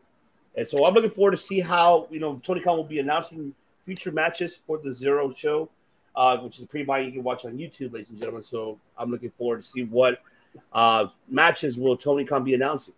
But the one that really caught me off guard was the return of The Righteous. That's right. And the return of Dalton Castle and the boys. This really surprised me here because we have, of course, The Righteous, who are they left Ring of Honor with the 6-man tag team titles, defeating Shane Taylor Promotions. So now I'm intrigued of how this is going to be with the championship. So I'll take it to you, De Niro. What do you got on this one? I think that this is really cool to see the Righteous here because, I was going to say, what are they going to do with the 6-man tags? Are they just going to vacate them? Or are they going to just not use them anymore? I'm glad that we're actually going to see the Righteous here, but I'm just scared that the Righteous are going to lose it. We did see Dalton Castle already on AEW television at Battle of the Belts, so it does seem like he may be the guy that they go forward with. I know that now you got Vincent signed to Impact Wrestling, so I don't see him staying for the long term with Ring of Honor, but I think it's pretty cool that we see them here, but I think that Dalton Castle and the boys are going to be the 6-man tags. Mm-hmm. All right. Matt Callis, what do you got on this one? You know, I love the Righteous's gimmick, especially especially the whole look and everything. But Dalton Castle, we definitely need a lot more of him on AEW television. And now that a lot of all the different 6-man factions that AEW has, now that they have the 3-man teams, trios, titles, whatever, now that we actually have those belts in circulation, it could also mean one of two things, though. Maybe that Impact partnership is back on, the little bit of round 2, they started back up again. This couple's back together, they kissed and made up, or, they're continuing it. So there could be a little bit more of that going on, Freebird rules, all the good stuff with that, with the trios titles. Because I want to see Dalton do more single stuff because I love him on the microphone. I definitely want to get more. I want to get more Dalton Castle promos on Ring of Honor and AEW programming in general. Yeah. I want him in some singles feuds. This will be a great, people see more of him, but I think I'd rather have more of the dedicated trios to be getting those belts. And can I just say for you, what's called right now, what you said about them making up with Impact, I think that it's only right that they have Impact involved somehow on these Ring of Honor shows, because before Tony Khan bought Ring of Honor, Impact was really holding that Ring of Honor flag down, keeping them alive during the hiatus. Yeah, Honor No More, having Jonathan Gresham defend his title. You got to really respect that Impact was trying to keep the Ring of Honor name alive. So whether Tony Khan is working with Impact or not, you got to at least let them represent a little bit here. No, indeed. I agree. And and that's what we want to see. We want to see more Honor No More in Ring of Honor. I thought it would have been dope if they tried to invade, the show. Oh man. That's actually good. This is a great place for it. Yeah. It would have, definitely it would be. All right, now let's get into the card. Which we're gonna do it on our way. I feel that this is gonna be the opening match. Well, obviously, I think a 6-man should be the opening match because they announced that when it's buy-in, so it's gonna be officially on the pay-per-view card. So I'm assuming that's gonna be the opening match for that paper for the event. And then the second match I feel is gonna be this one. That is right for the Ring of Honor Pure title. We have Wheeler Yuta defending versus Daniel Garcia. So, man, this is going to be a slobber knocker and a very technical, I can tell you that. So, I'll take it to you. Back to you, Matt Callis. Who do you got on this match? Daniel Garcia has been doing more microphone work than Wheeler Yuta has been. So, I think Daniel Garcia could probably sell that title and give it more representation because, Wheeler Yuta, he hasn't been on the mic at all. His promos still need work. I love at this point. I think at this point in time, I like Wheeler Yuta's theme song almost more than him. The theme song and the logo and everything, the faction. He's almost like the stalwart enforcer. Kind of like the 6-Pac, X-Pac kind of role in the faction. Daniel Garcia, I think he could really. Yeah, I've said it again, and I'll say it before. It's not so much the title itself; it's those that will challenge for it and the feuds you can build around it. And I think you'll get a little bit more of that from Daniel Garcia. So I want Daniel Garcia to win, and I kind of hope he does, so we could get a little bit more. If he's on the microphone, selling that belt on the microphone, looking like a champion, talking like a champion, having challengers come in from everywhere. And we get to see, a pure rules match in both Dynamite, Rampage, and Ring of Honor. That'll be great. Even Impact, everywhere. I like that belt. And Wheeler's had that title a while, but he hasn't really made it like a title like that people want. He's not selling that title. He's not the champion who talks sells that title like it's QVC on the Home Shopping Network. Like, you want this title because you can't beat me. That whole thing. I love it. Just pay shipping and handling, right? You want fries with that? Oh man, Jesus! Home Shopping Network, food. Oh, I love it, man. Oh, she's all that. Yes, movie reference all day today. Ray Prince Jr. Who knows? He could defend it there. We might work for him. You never know. Yep, that's right. Ready? That's right. You watching? Call us. That's right. Fred from Scooby Doo.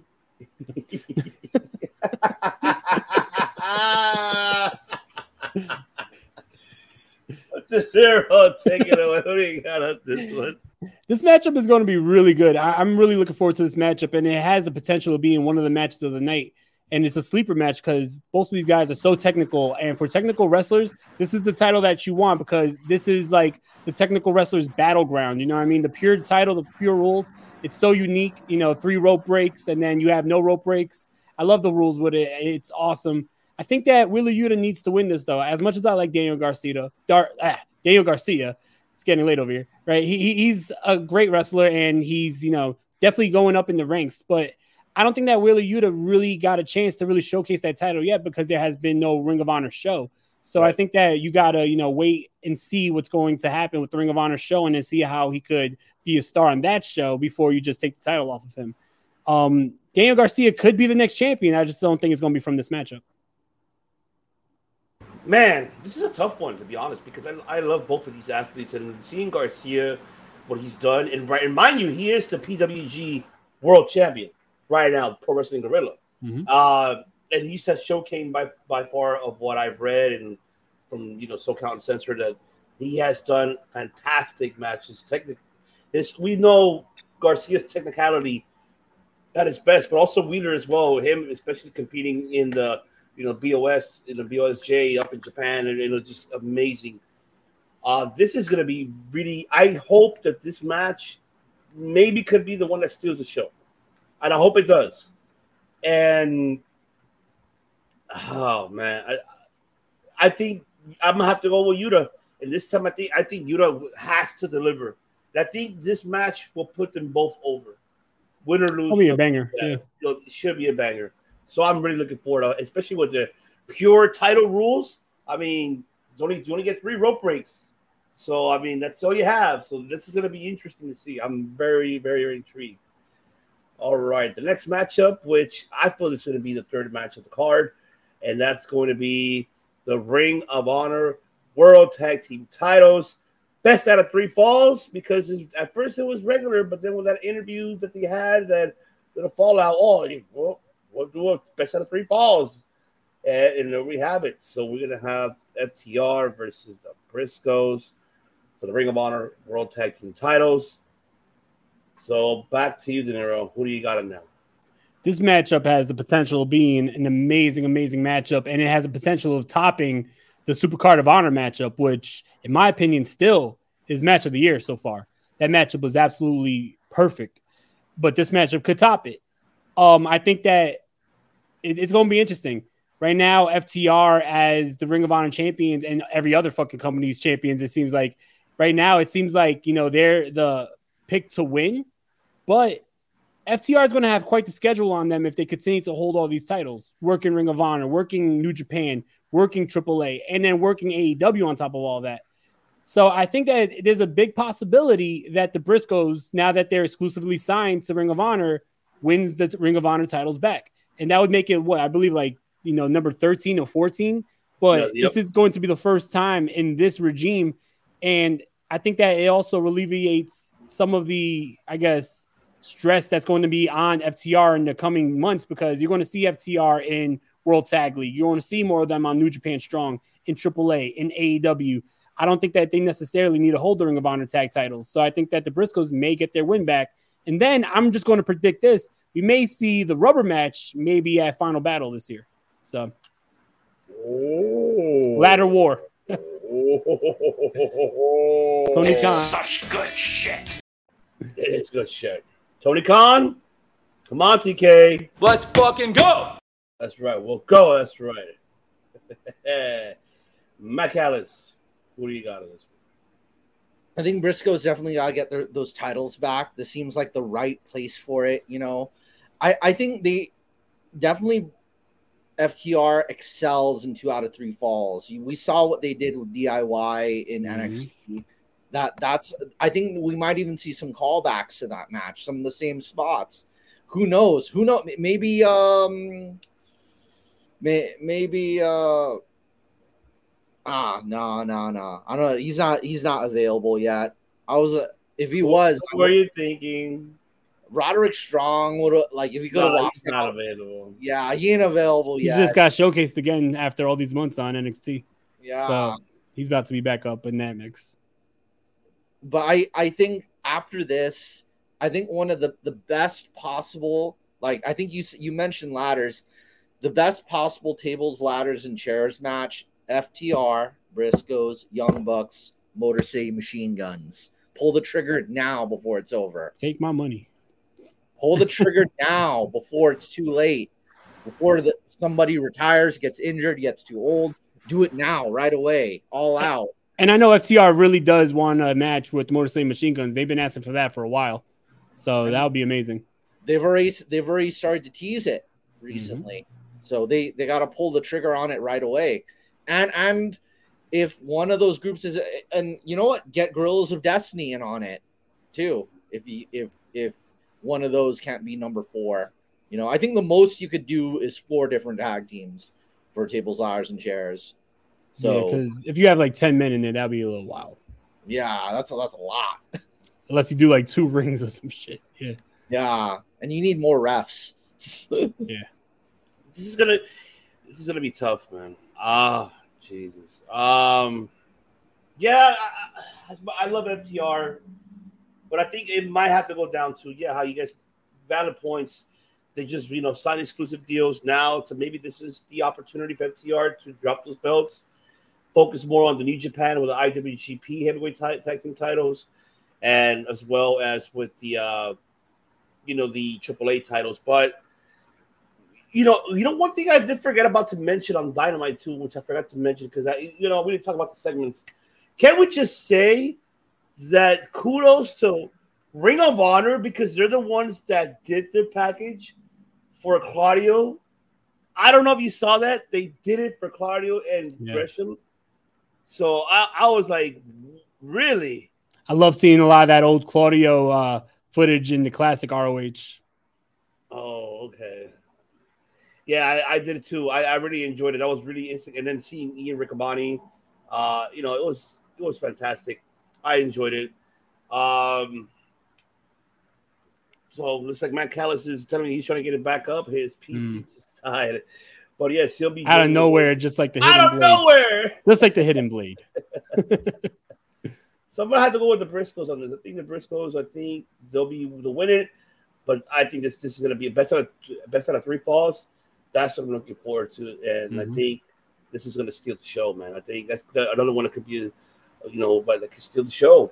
100%. Right, and then we move on to the next match in the card, the Ring of Honor TV World Television Championship, Samoa Joe versus Jay Lethal. So this is going to be very intriguing. We haven't seen Samoa Joe as of late because obviously he's filming.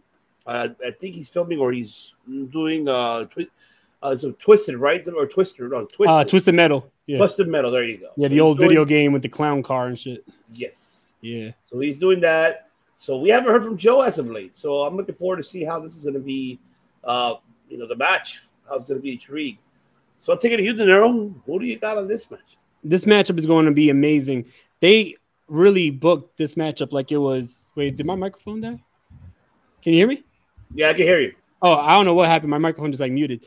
So I'm gonna just take this off. They've really been booking this matchup like it was, the main event of the show. Even though we have a Ring of Honor title matchup on the show, this matchup is being booked like it is the top matchup on the show. And I love to see that because I love to see the TV title get that type of shine. It's a title that's been around since 2011, and it's a title that really deserves that type of shine. There's a lot of history here. There's a lot of history, and I'm glad that they talked about it. If you saw that video package with Samoa Joe and Jay Lethal, it was about 6 minutes on the Ring of Honor page. And basically, the way it worked was you had Jay Lethal come into the company in 2002. He was a part of a group called Special K, who was just a bunch of like, teenage. They were kind of like druggies who just was there to like have fun and do flips and all that. But Samoa Joe saw something in Jay Lethal and made him his protege. So when you had Samoa Joe in the early days as the longest reigning Ring of Honor champion, Jay Lethal was his running buddy. He was his young boy. Now you got the student and teacher, just like we talked about on Tuesday with Kenta versus Zack Sabre Jr. I see very similarities to this matchup because it is student versus teacher, and it's going to be very interesting to see which way this one goes. This is going to be very interesting. I think that Samoa Joe is going to retain the title, but this matchup has the makings of being a real emotional storytelling matchup. Agreed. It could be just so much of aggression. It could be a lot of those Bruce's aggression for sure, but yeah, man, valid points. But like I said, look, Tony Khan, can you learn from the production guys from Ring of Honor how to make a fucking package? Because they do great. They do great packages, and that's what we asked from you to do for AEW, to introduce stars, like how they were explaining about Claudio's past and Ring of Honor, even in Gresham's when we get to.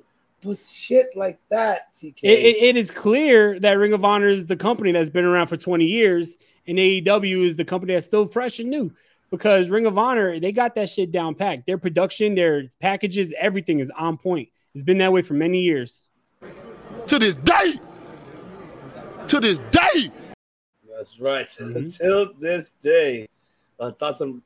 Oh, yeah, we said that I couldn't be more happier. We're all happy, man. You don't have Ring of Honor unless you have the Briscoe brothers.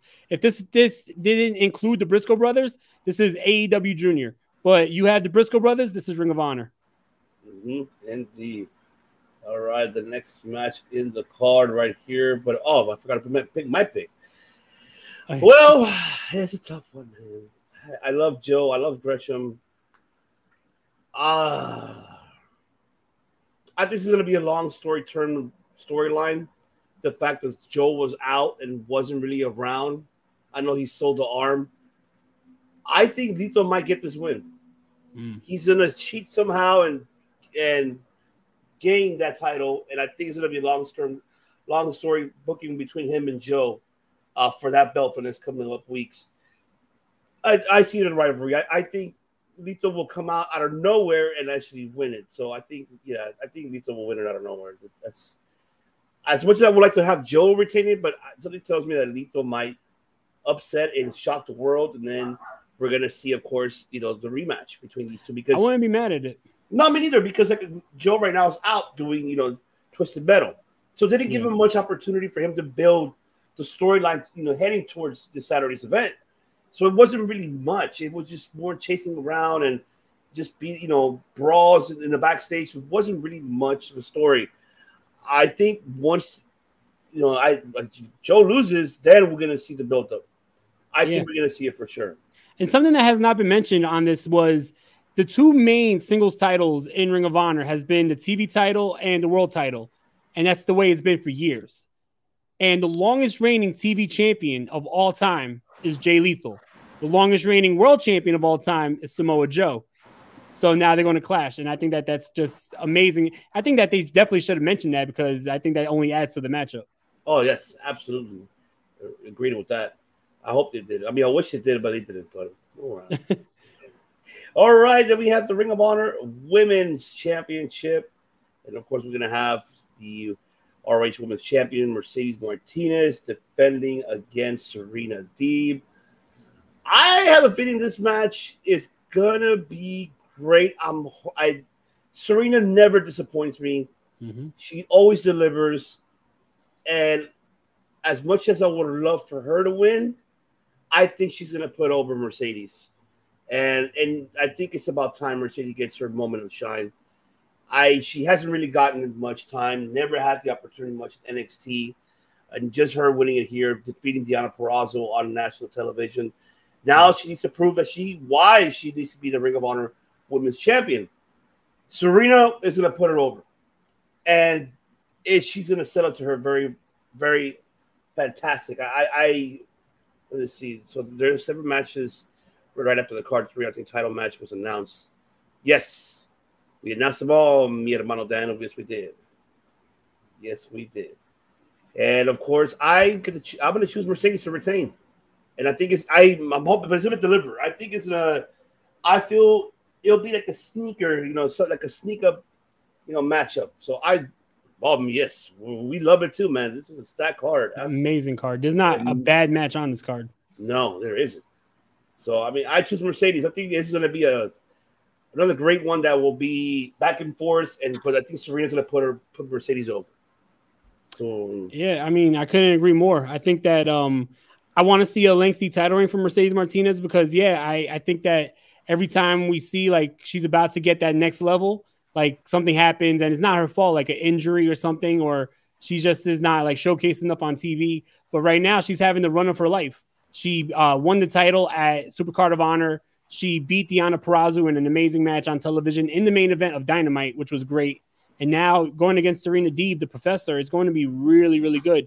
Serena Deeb is going to make Mercedes Martinez look like $1 million. And I think that this matchup is going to be a very good matchup. So you got Mercedes retaining. I got Mercedes. Yep. Awesome. Now the main event of this event is, of course, the Ring of Honor World Championship. Jonathan Gresham defending the ROH World Championship versus Claudio Castagnoli. And wow, a lot of people have been really, really shitting this event, this main event, 50-50. The fact because they're bringing in Claudio and already having him going for the world title. And everybody is speculating that he might win because he's never won a world title. Mm-hmm. Not in NXT or WWE, like meaning the main championship, not meaning like a regular title, but he's never won actual main event championship. Now, but then again, you have Jonathan, who's been the staple of Ring of Honor, has been doing a fantastic job even before Tony Khan even bought Ring of Honor. Representing that company everywhere. Everywhere. Him and Lethal were the top tier, and the Briscoes, of course, and Dalton Castle, I could name them all. They bled and sweat and tears for Ring of Honor. Yep. This is a tough one for me. I love Claudio, of course, but I can't see Claudio winning. I just can't. I can't see Claudio. I just can't really see him win. As much as I would love to, but I feel like it will be too soon. Because not only that, we just had Gresham turning heel. He just joined Tony Blanchard Enterprises. And you're going to kill his momentum that quick? Mm-hmm. It's too soon for him to lose the belt. I feel that the match will deliver. That's for sure, because you're going to have a technician. You're going to have, overall everywhere in the ring of Claudio, because he could be a technician. He could be a high flyer. He could be anything all around the ring. That's a fact. But I do not see Claudio winning. I have to go to Gresham. I think that Tony Blanchard Enterprises are going to interfere, and they're going to cost him the match. I feel that's what's going to happen. And I think then you can have your long story, booking with Claudio going for after the Ring of Honor World title, beating obviously the members of TBE like Brian Cage, like Tio Leona and Khan, and then get to Gresham again, and then this time be, Oh my God, Brian Cage versus Claudio. That'll be a really good one. Over and under on the Claudio spins. With little Jonathan Gresham, I could at least 70. Man, I say under, man. I say no. I say 20. I say 20 spins. Say 1,000. I say 20. I say 1,000. They're not if he's not too dizzy, but I know. What was the name of Jonathan Gresham's promotion? He had it tried. Terminus. So he's got that going on, but I think he could still hold on to that Ring of Honor title while he's running that at the same time. And he signed, right? He signed to AEW and Ring of Honor, right? Yeah. Cool. So I definitely want him holding on to that title. He deserves it just to have like Claudio just snatch it up. I want him to have a little bit of a reign and have him be a really credible champion before he lets go to another challenger. You know? He hasn't really had a reign in Ring of Honor. He defended the title everywhere else, but not on like Ring of Honor's soil. So I feel like this is, it's only right for him to hold on to that. Yeah. He's like it's like a champion in exile. Yeah, agreed. I mean, so I guess we all agree that Gresham retains. But yeah, I agree. But I just want to say that for Claudio, as somebody who's been, a fan of Ring of Honor since day one, I legit been watching the show since 2002. Like when I mentioned this a couple weeks ago, I was big on ECW. So when ECW went out, I was trying to find anything that resembled ECW. So Ring of Honor was one of those first promotions that I would watch. And I've been watching for a long time. And one of those guys who's been around for a long time in Ring of Honor was Claudio Castagnoli. I remember his world title match against Takashi Morishima. I remember his world title match against Nigel McGuinness. I remember what's called the Kings of Wrestling, like reigning supreme and holding the tag titles for over a year. Like, this is amazing to see Claudio Castagnoli back in Ring of Honor. I saw his last matchup live in Ring of Honor, and I thought that he was going to go on to WWE and be the biggest star, make $1 million and be the champion. So to see him back, it's great, but it's also bittersweet because I knew like he could have been so much bigger. But definitely it's great to see him back. What I would do for this matchup is I would have Jonathan Gresham win with the interference of Tully Blanchard Enterprises. And then if possible, if he's around and if he's willing to do it, I would have Chris Hero make the save. But that's because I'm a Ring of Honor mark. But yes, that's all I'm going to say. Kings reign supreme. Chris Hero could show up any moment. He's definitely available. Ring of Honor's final show before hiatus, it was the Final Battle 2021. And after the show, they had a picture with all the roster and the staff. And many people don't mention this, but Chris Hero was front and center. He was there and he was working backstage in Ring of Honor. So I would hope that he's still associated with Ring of Honor in some way. Oh my God. Somebody, he's who CM Punk wanted originally instead of Roman Reigns in the Shield. CM Punk and Chris Hero in IWA had a fucking 90-minute 2 out of 3 falls match. Mm-hmm. 90 they could minutes. run it back. They could run that shit back. Oh man, great memories. Hammerstein Ballroom, then versus the Briscoes, Kings of Wrestling versus Wrestling's Greatest Tag Team. Man, that team ran wild, and I missed the whole package of it though. I miss Shane Hagedorn and Sarah Del Rey with them. Oh yeah, that whole package of Kings of Wrestling. That was a great tag team. So there you have. So all right, Matt Callis, you missed what you missed. Did you miss? You missed Samoa Joe and Jelisa, right? Your picks, and also Serena Deeb and Mercedes. So it's pretty obvious. I'm definitely gonna go for Samoa Joe. I'm definitely, because I'm such a big fan of his. I guess he didn't have a long enough NXT championship. Because the fact that he beat some Minoru Suzuki for that title, it's like they're turning the Ring of Honor television title into the Never Openweight title in New Japan. It's like that level. The fact that a former champion, a top guy, is holding that championship, an ass kicker, it's gonna turn into the ass kicker's belt. I like that. Just like the Never Openweight titles, maybe Hiroki Goto might come over and challenge for it. Maybe Kenta. Maybe Hiroki Goto and Kenta had classics in Ring of Honor too. Yes, they did.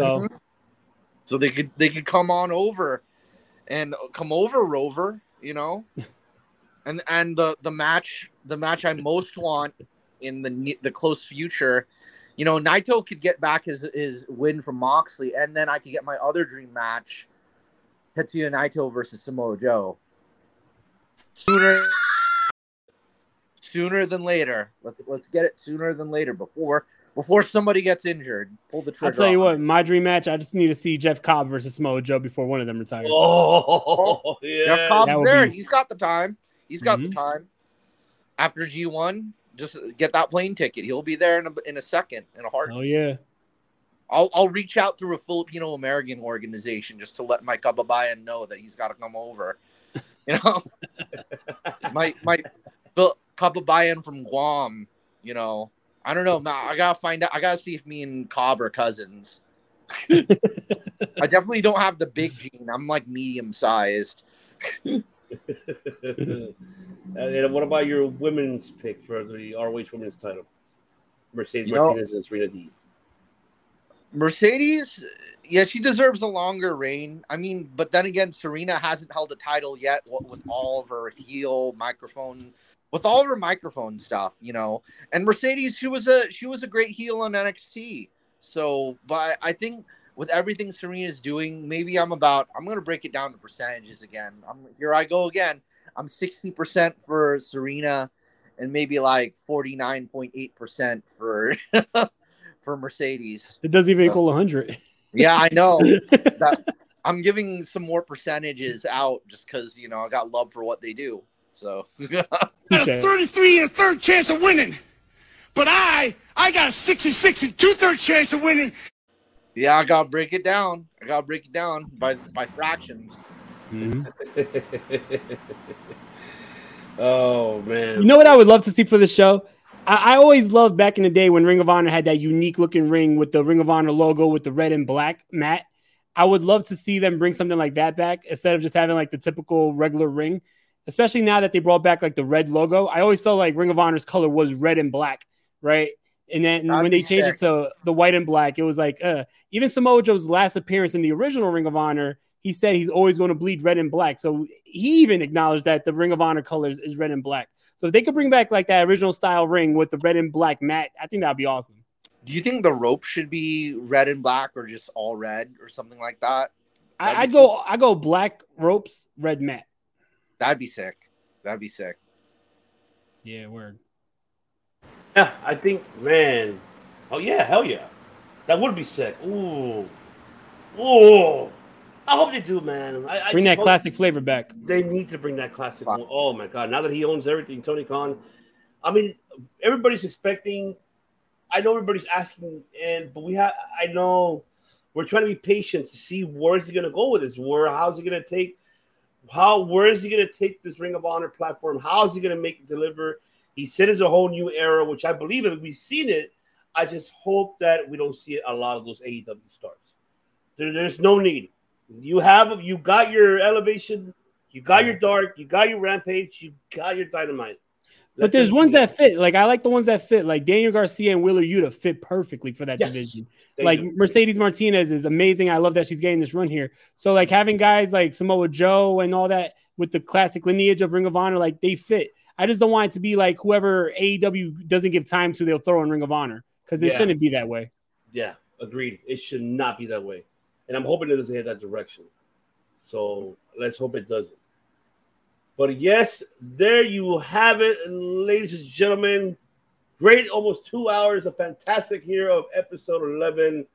And we appreciate you all for watching and tuning in here. 111. Uno. Dial 111. And hablamos español. We number one. Number one. We're number one. Stunner. What? Ichi. Oh, yeah. Bring it back. Oh, yeah. Throwback. This is Throwback Thursday today, huh? Yeah, man. They got the Lamborghini with the doors going up, doing donuts in the lot. Number one Stunners. What?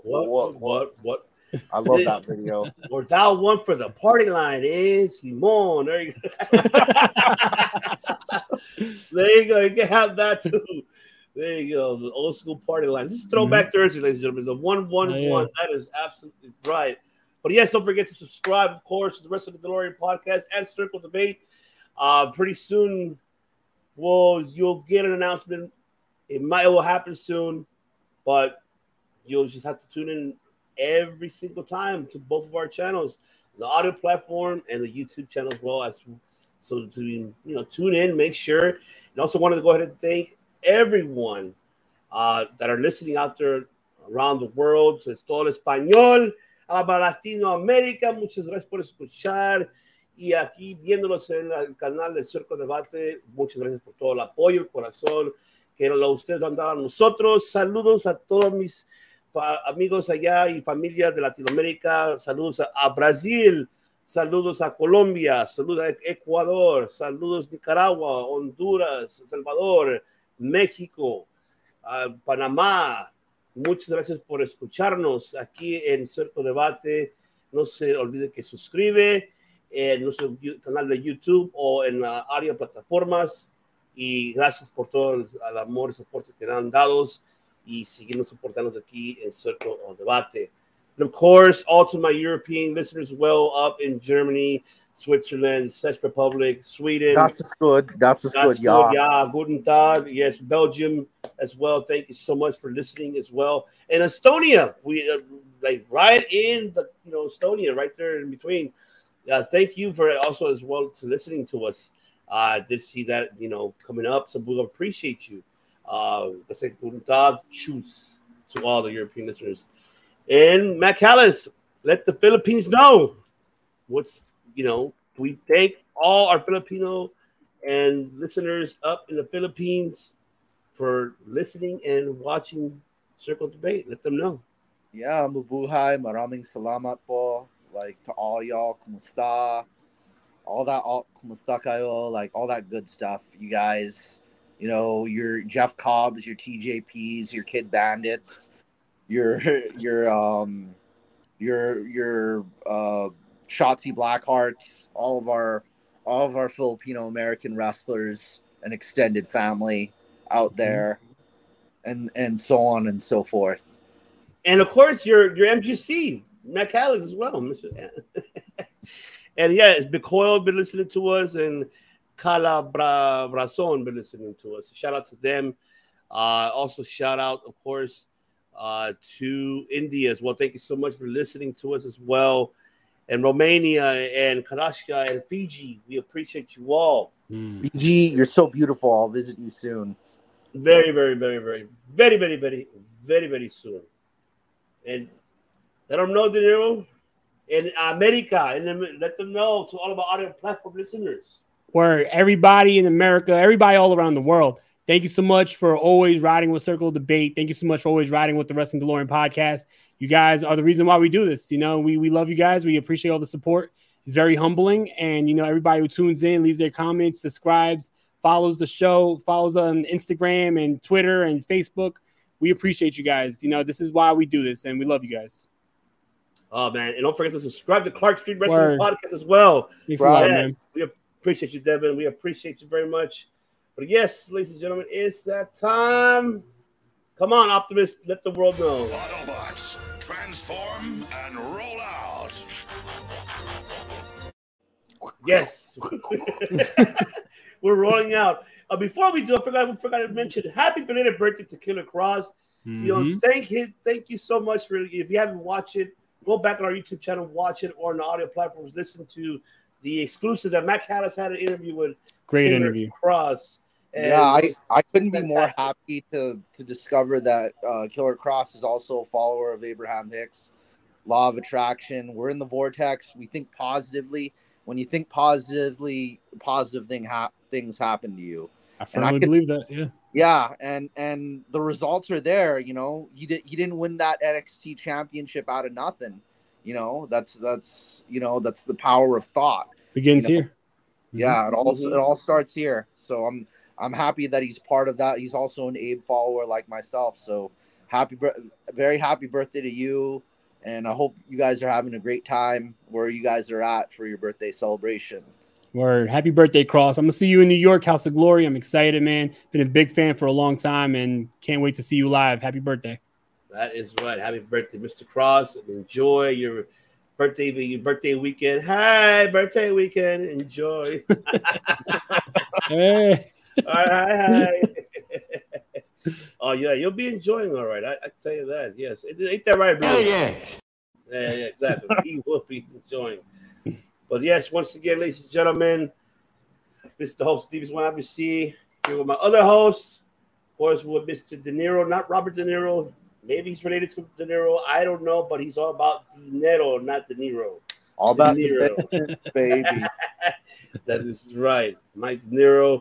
And of course, Mr. MGC, Mr. 69 himself.